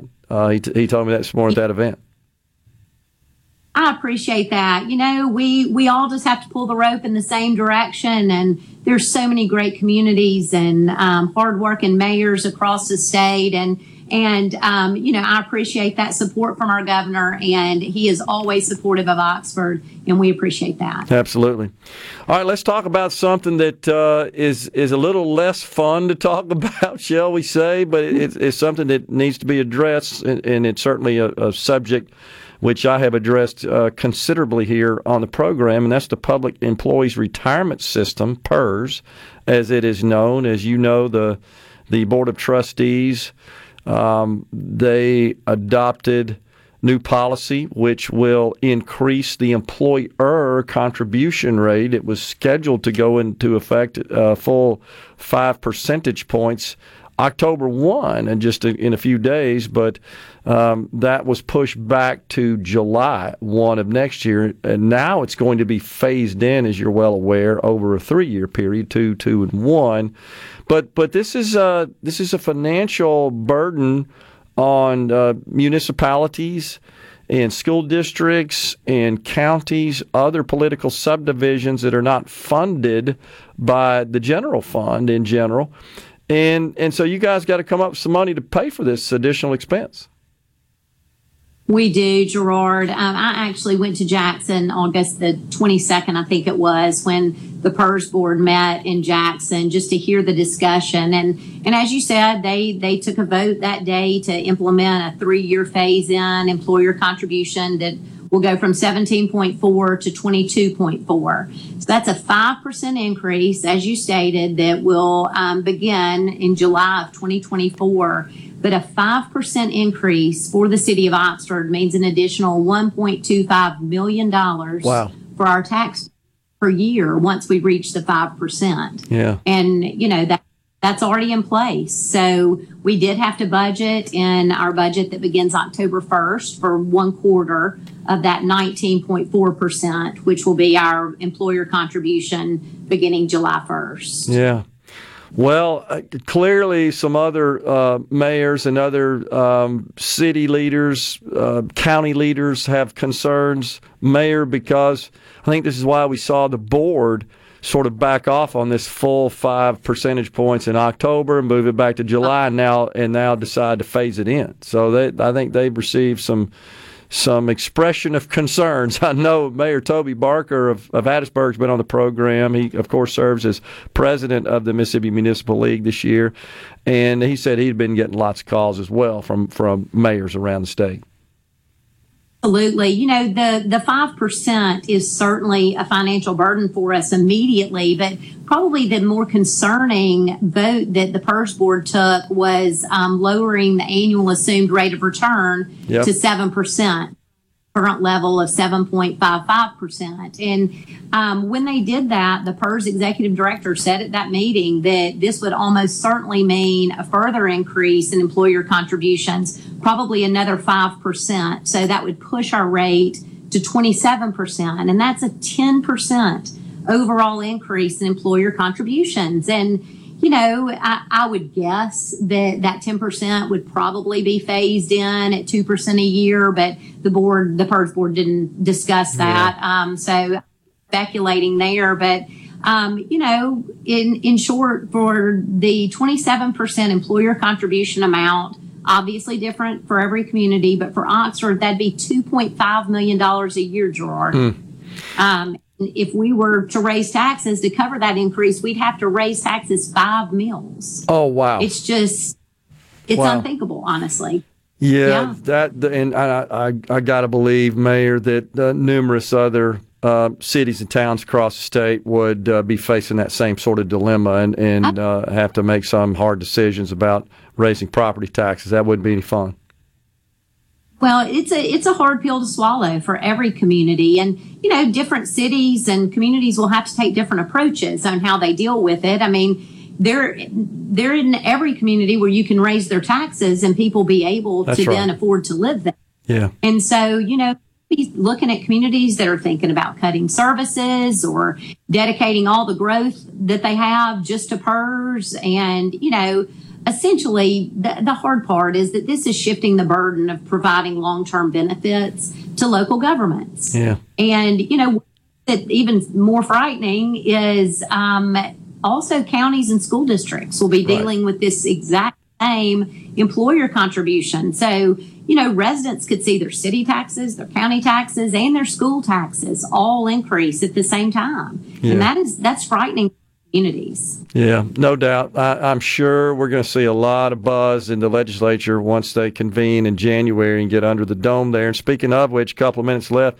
Anything else on your radar there, Mayor, that you've talked to your delegation or just state leaders about that you need? Yeah, we do see that, this is a real opportunity for our legislature to help us come up with a solution, both short-term and long-term, for PERS. And we believe, and I'm sure Mayor Barker used this term when he was on your show, he kind of coined this term at the beginning. We started talking about PERS, but there's got to be shared sacrifice. Yeah. And so we will continue to talk to our legislators about that, and we'll continue to seek funding for infrastructure projects. As you've heard me say, we're a town of 28,000, but this weekend when LSU rolls in, we'll be over 250,000. That's incredible. I look forward to it. Mayor, always enjoy talking to you. Thanks for coming on. I'm sure we'll be talking soon. Appreciate it. So have a good one. You too. We're coming right back in the Element Well Studios. Stay with us, folks.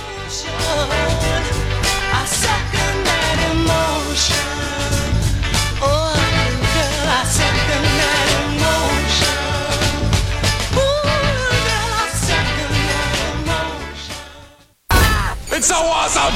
Middays with Gerard Gibert. Come on, let's get on with the show! On SuperTalk Mississippi.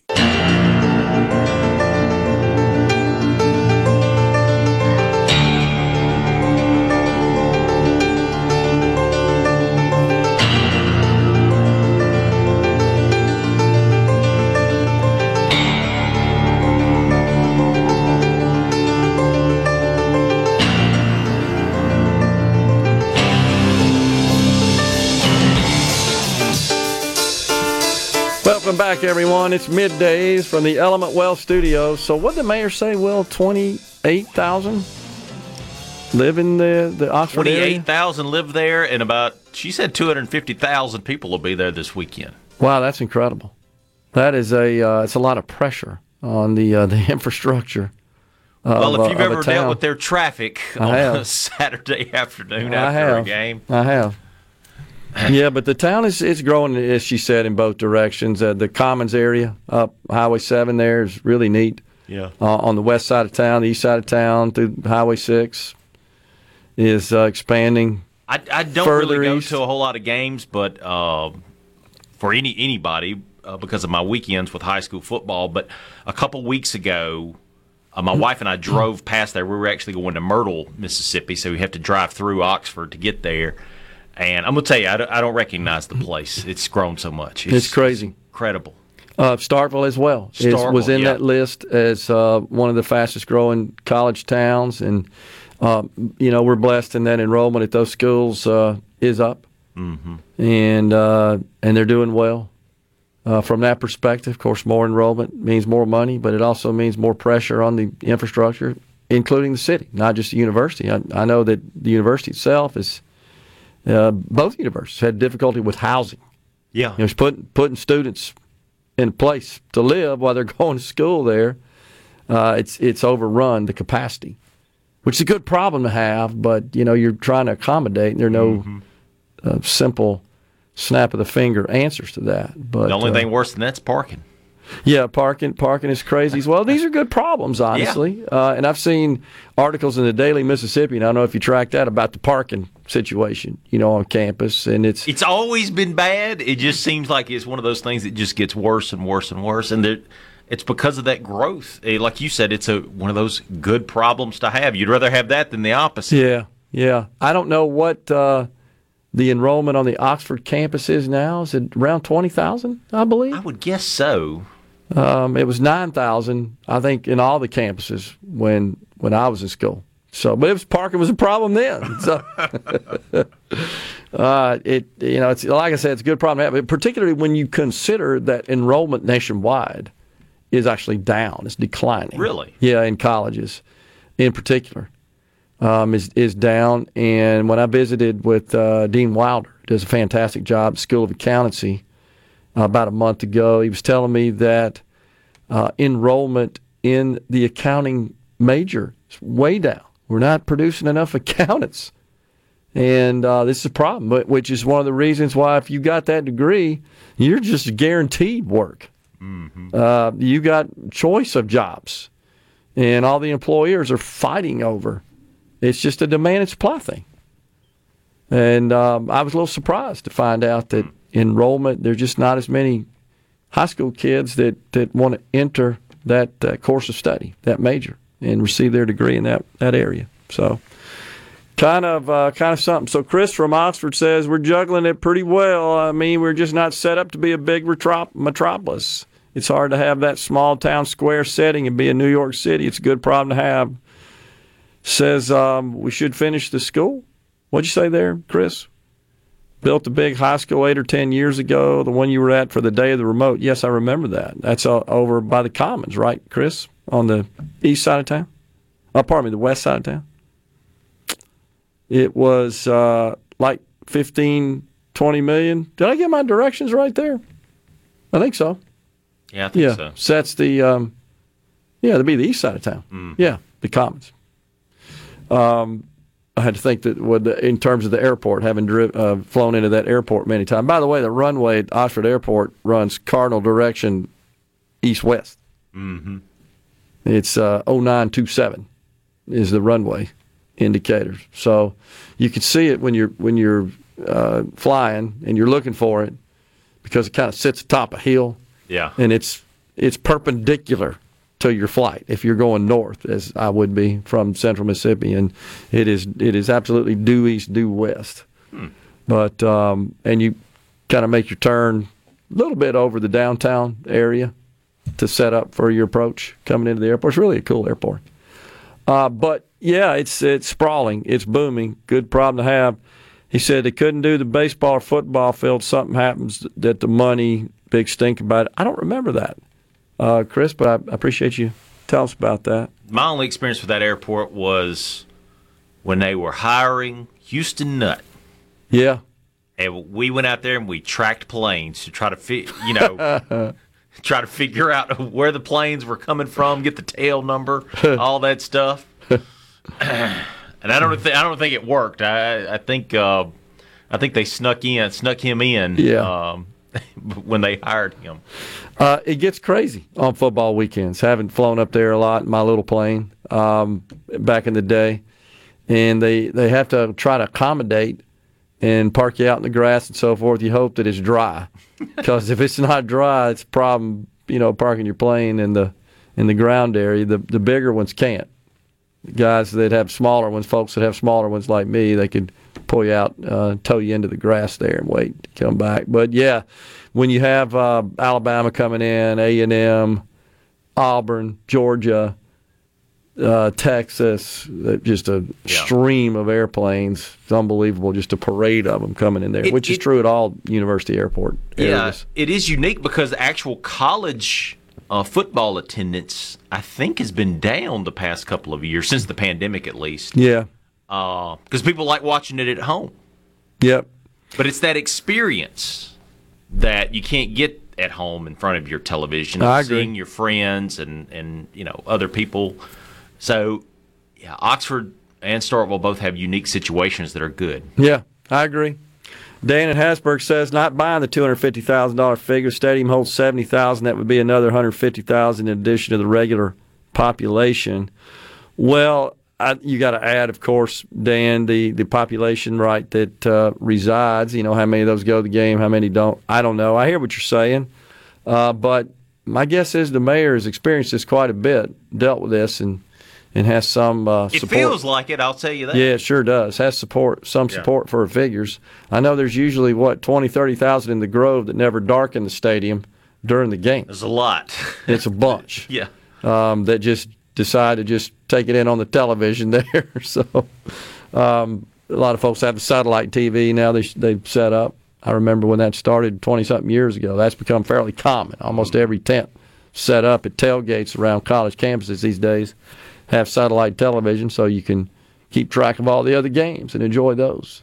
It's a lot more convenient to do so, given the size of televisions and receivers and dishes and all that kind of stuff you got to have. Kind of neat.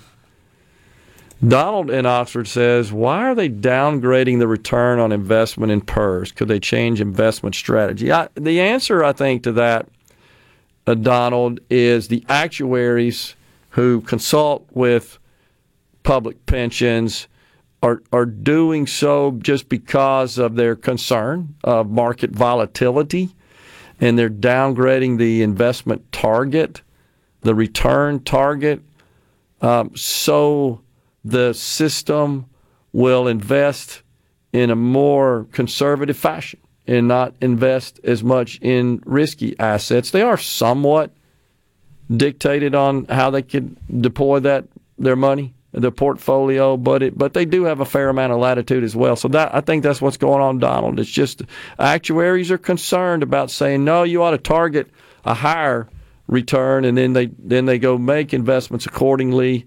They allocate capital accordingly, and then it doesn't work out, and they fall below what is really a sustainable figure. So it's all about risk, honestly, and that's why they're doing that. Of course, when you're downgrading the PERS return target like that, that means more pressure on other sources of income, and that's contributions.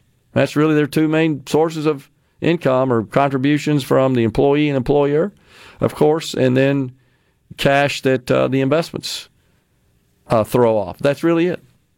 So when you downgrade the investment target and they, again, allocate capital to achieve that lower target, that just means more pressure on employees and employers, as the mayor was saying. And that means the possibility of having to increase taxes to cover those additional costs. Now, another option is the state, and this is, I think, what you're going to see discussed quite a bit, Will, in the next session when they start taking up the just the subject of PERS and how to deal with it, is probably going to be a call for increasing the sales tax diversion, which currently sits at, I think, 18% and change of total sales taxes collected are returned to the cities in which the transaction occurred. That's their primary source of revenue.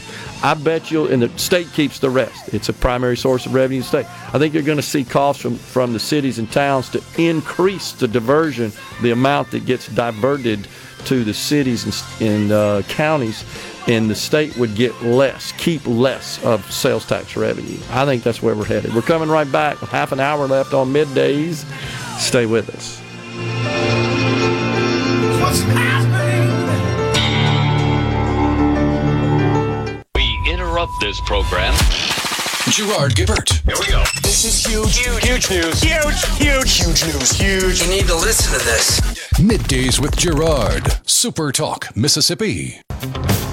Don't lose your grip on the dreams of the past. You must fight just to keep them alive. It's the eye of the tiger, it's the thrill of the fight, rising up to the challenge of our rival. We are back in the Element Well studio. Bubba in Starkville says most tailgaters use their phones instead of satellite. I got to tell you, Bubba, I walked through the Grove a couple of weeks ago. There were TVs everywhere. So I think I was actually the first one to ever set one up in the Grove, and that was a long time ago. That would have been in the 2000 time frame. One of those satellite TVs? Yeah. Just had the idea and would use 12-volt car battery. Had a 12-volt car battery that I would power the receiver and brought the dish, DirecTV dish at the time, and it was kind of difficult at that time. They weren't nearly as easy to dial in and connect to the actual satellite itself, but that's a true story. Use a 12-volt car battery, big old car battery. F-150? No, it's going to my 10x10 tent. Set all that up, and that's before I don't think we had flat screens back then. I think the first one I brought up there, if it was a flat screen, it was a thick one, compared to today. It was a long time ago. And then that just sort of took off from there. But so I'm sure. You had to be really committed if you were bringing a tube TV anywhere. I had it stored up there, and I think the first one was it wasn't a real deep tube, but I think the first one, it may have been in the 90s because my DirecTV subscription goes back to then. I think I may have actually, I think to the 80s, if I'm not mistaken. I got connected with Hughes Network. That's the people that built DirecTV. It's Howard Hughes, the satellite guy, and they also still do network management software, and we sold their software. And I was at an event, and I won this thing. I didn't even know what it was, and they shipped it to me and had to fly somebody in to set it up. It had Hughes on. Didn't even have DirecTV on. Had Hughes Networks on it. Really? Yeah. That was before anybody even knew what it was. I didn't know what it was, honestly. And they called me up and said, "You won." Won what? And it was a drawing at a big network expo I went to in Las Vegas. I visited their booth, and they enter you in the drawing for coming by the booth. That's typical at trade shows. Back then, now you show up and they scan your card or something like that. It's pretty simple to enter those. Back then, your badge, your expo badge, actually had your ID card was formed like a credit card with the embossed numbers, and every exhibitor had a credit card swipe machine, a manual swipe machine. You give them your card, they swipe it, and they put the carbon, essentially, hand you a copy and the carbon copy, just like the merchants used to do before you had all this online credit card stuff, real-time credit, and they put that in the bucket for the eventual drawing. Yeah. And it was just a card that had your ID on it, just as an attendee at the event. We had satellite growing up, but we had the big, the big, huge dish. It's still on top of my mom's roof, in fact, still to this day. That big, huge dish, and you'd want to change. I don't know, it was channels or whatever it was, and that dish would have to move, and you'd just hear it. Bubba, he clarifies, says, yeah, they're using the phone to stream to their TV. Absolutely, Bubba. Yeah. I agree with that. Which means which is why you don't see the dishes. But back when it first started, you had to have a dish.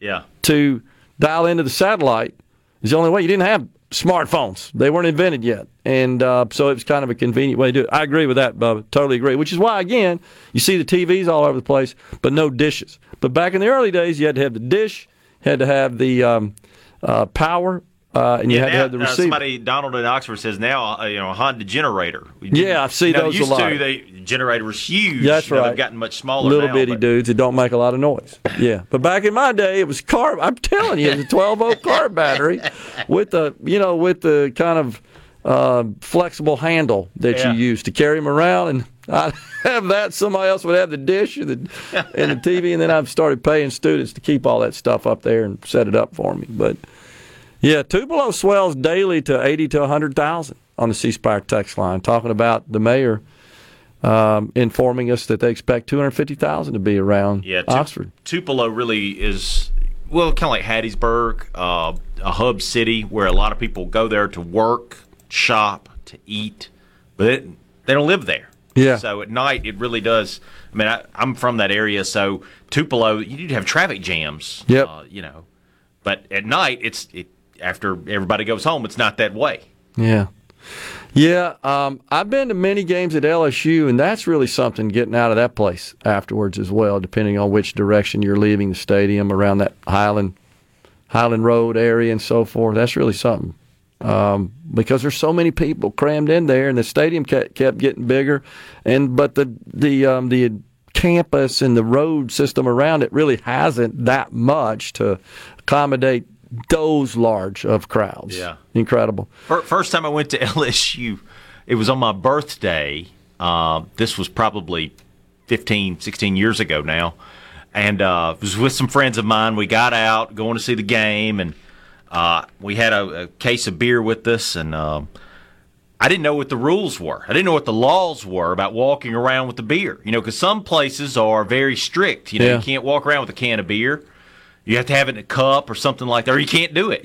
Right. So I walked up to a police officer who was doing traffic, and he was drinking some water or something. So I walked up to him. I said, "Officer," I'm a rule follower. I like to follow the rules. What's the rule with beer here? Do I have to have it in a cup?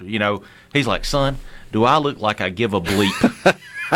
I can believe that totally. We talked earlier about Cruising the Coast, which we'll be broadcasting from on the Biloxi Green. Always a good time. That's next Wednesday. Wanted to pass on that the Mississippi Lottery Corporation has the Cruising the Coast scratch-off game introduced here to commemorate the event. Also, you've seen is it the Powerball that's way on up there? Yes, 750 million. I think I saw. Or maybe it's gone up since then. I think it's up 835. 835. Nobody matched it last night, so tomorrow 835 cash value of $390. I could probably live off of that. Something else I wanted to clarify and pass on. We were talking about PERS, and my view right before we were going to break didn't really get to fully expand on that. I believe that you're going to see a call for an increase in the diversion of sales tax. Now, one thing to keep in mind, that only goes to cities, municipalities. That's their primary source of revenue, is sales taxes. In some cities, they do get a cut of property taxes that can be close to or maybe slightly exceed. Just depends on the makeup of the city. Is it mostly property? Is it got a lot of retail? So forth, so on. But bottom line is 18%. It's either 18% flat or 18% change, can't remember, is the amount of sales taxes collected from retailers in the state of Mississippi, 18% of the amount collected that gets diverted back to cities and municipalities, towns, all those that are considered within that category of subdivision.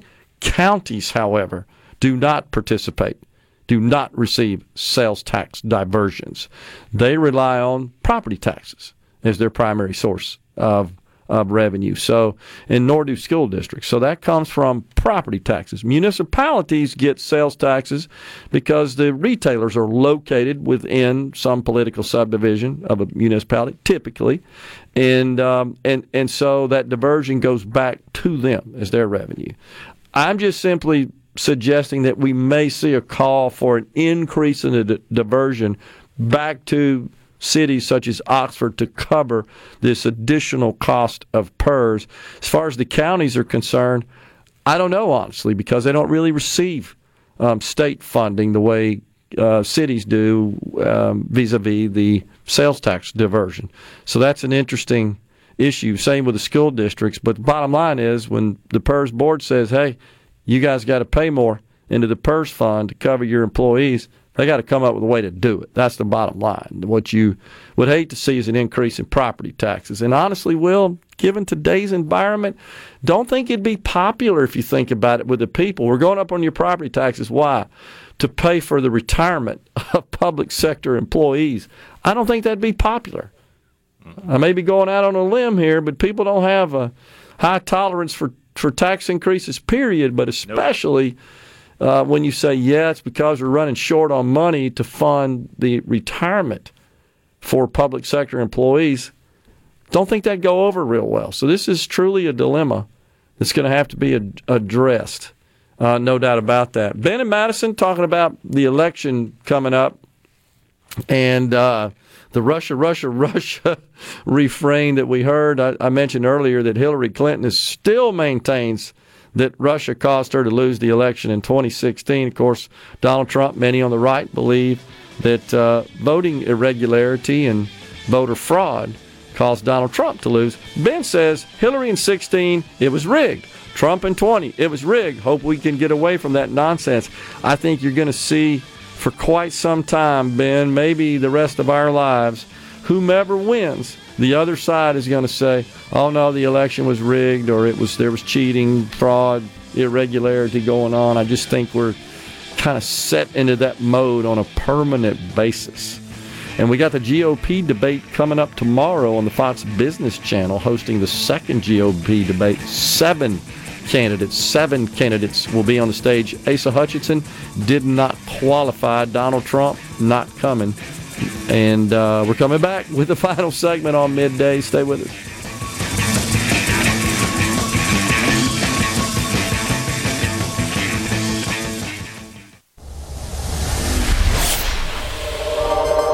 Gerard Gibert. Going beyond the headlines, breaking down the stories that matter to Mississippi. Middays with Gerard on SuperTalk Mississippi.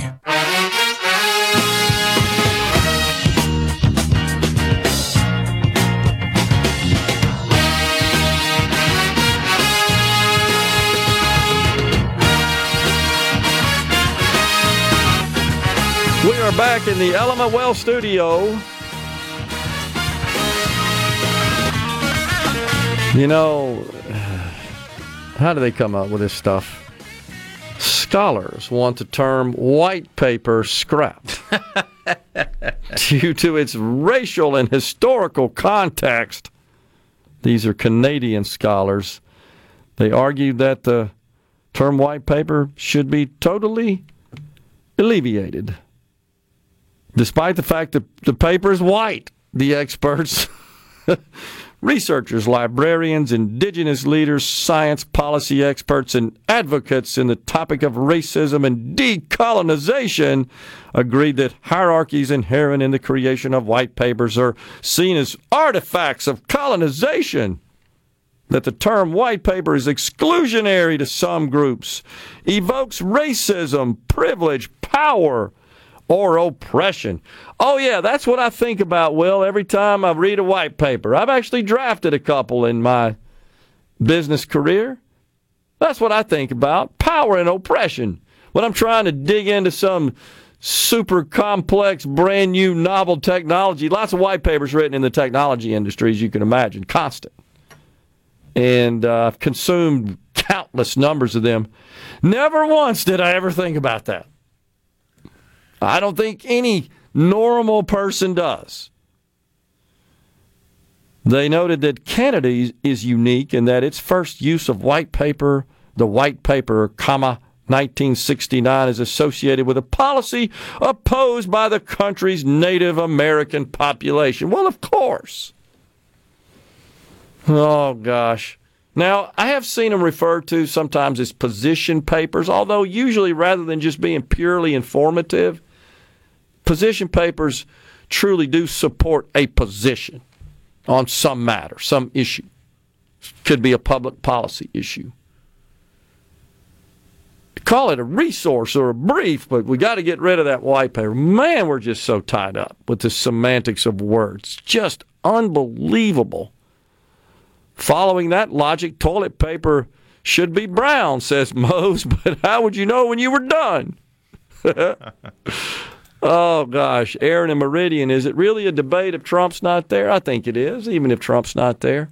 I think Trump's missing out on an opportunity, honestly. Aaron, I think he should be there. The real debate is going to be, the real big debate, in my opinion, is going to be on November 30th. Have you seen this? Governor DeSantis. Oh, in California, Newsom. Will debate California's Governor Gavin Newsom. Yeah. They're going to do it in Georgia on November 30th, and Sean Hannity of Fox News will moderate the 90-minute-long debate. That will be entertaining. And it will happen on his show. I'm very surprised that Newsom is agreeing to this. I am too. With Sean Hannity. Of course, Sean Hannity's been pushing for it. But he's agreeing to do this on Hannity's show in Georgia. Yeah, I am too. That's interesting. I am too. I'm a little surprised. Maybe he's trying to position himself for a run. I'm seeing lots of rumors about Michelle Obama jumping in. Ted Cruz absolutely believes that Michelle Obama is going to be the Democrat nominee. He said that this weekend. He believes that the stars are going to align and events are going to unfold that's going to land her as the nominee for president as a Democrat. That's what Ted Cruz said this weekend. Wow. Governor Newsom said we agreed to the debate, provided there is no cheering section, no hype videos, or any of the other crutches that DeSantis requested. We want a real debate, not a circus. A Fox News spokesperson on Monday declined to say whether Hannity agreed to Newsom's terms of a no live audience and said that more details on the debate will be available later on. Wow. That's going to be a fun one. Man, that will be something. Because part of the problem, Gerard, with our country right now is, in the media, is that all these talking heads, they all agree with each other. Yeah. You remember 15 years ago, CNN, the people would just yell at each other for 10 minutes straight. And now it's everybody agreeing with each other. You're right. You could have at least a little informative, useful, meaningful discourse, but we don't have that anymore. Just civil debate around various positions on an issue or issues. Don't see that anymore.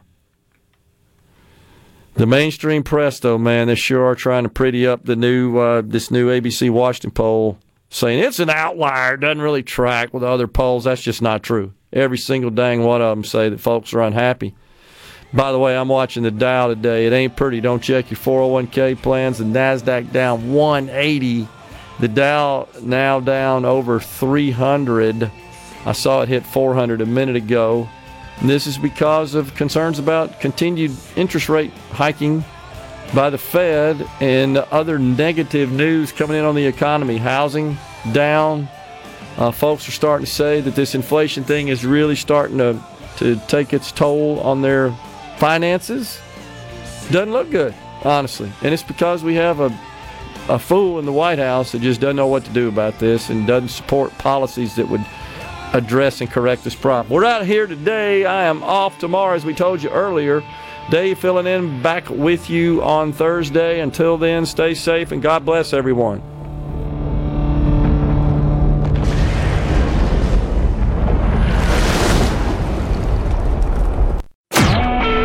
SuperTalk Mississippi Media Production.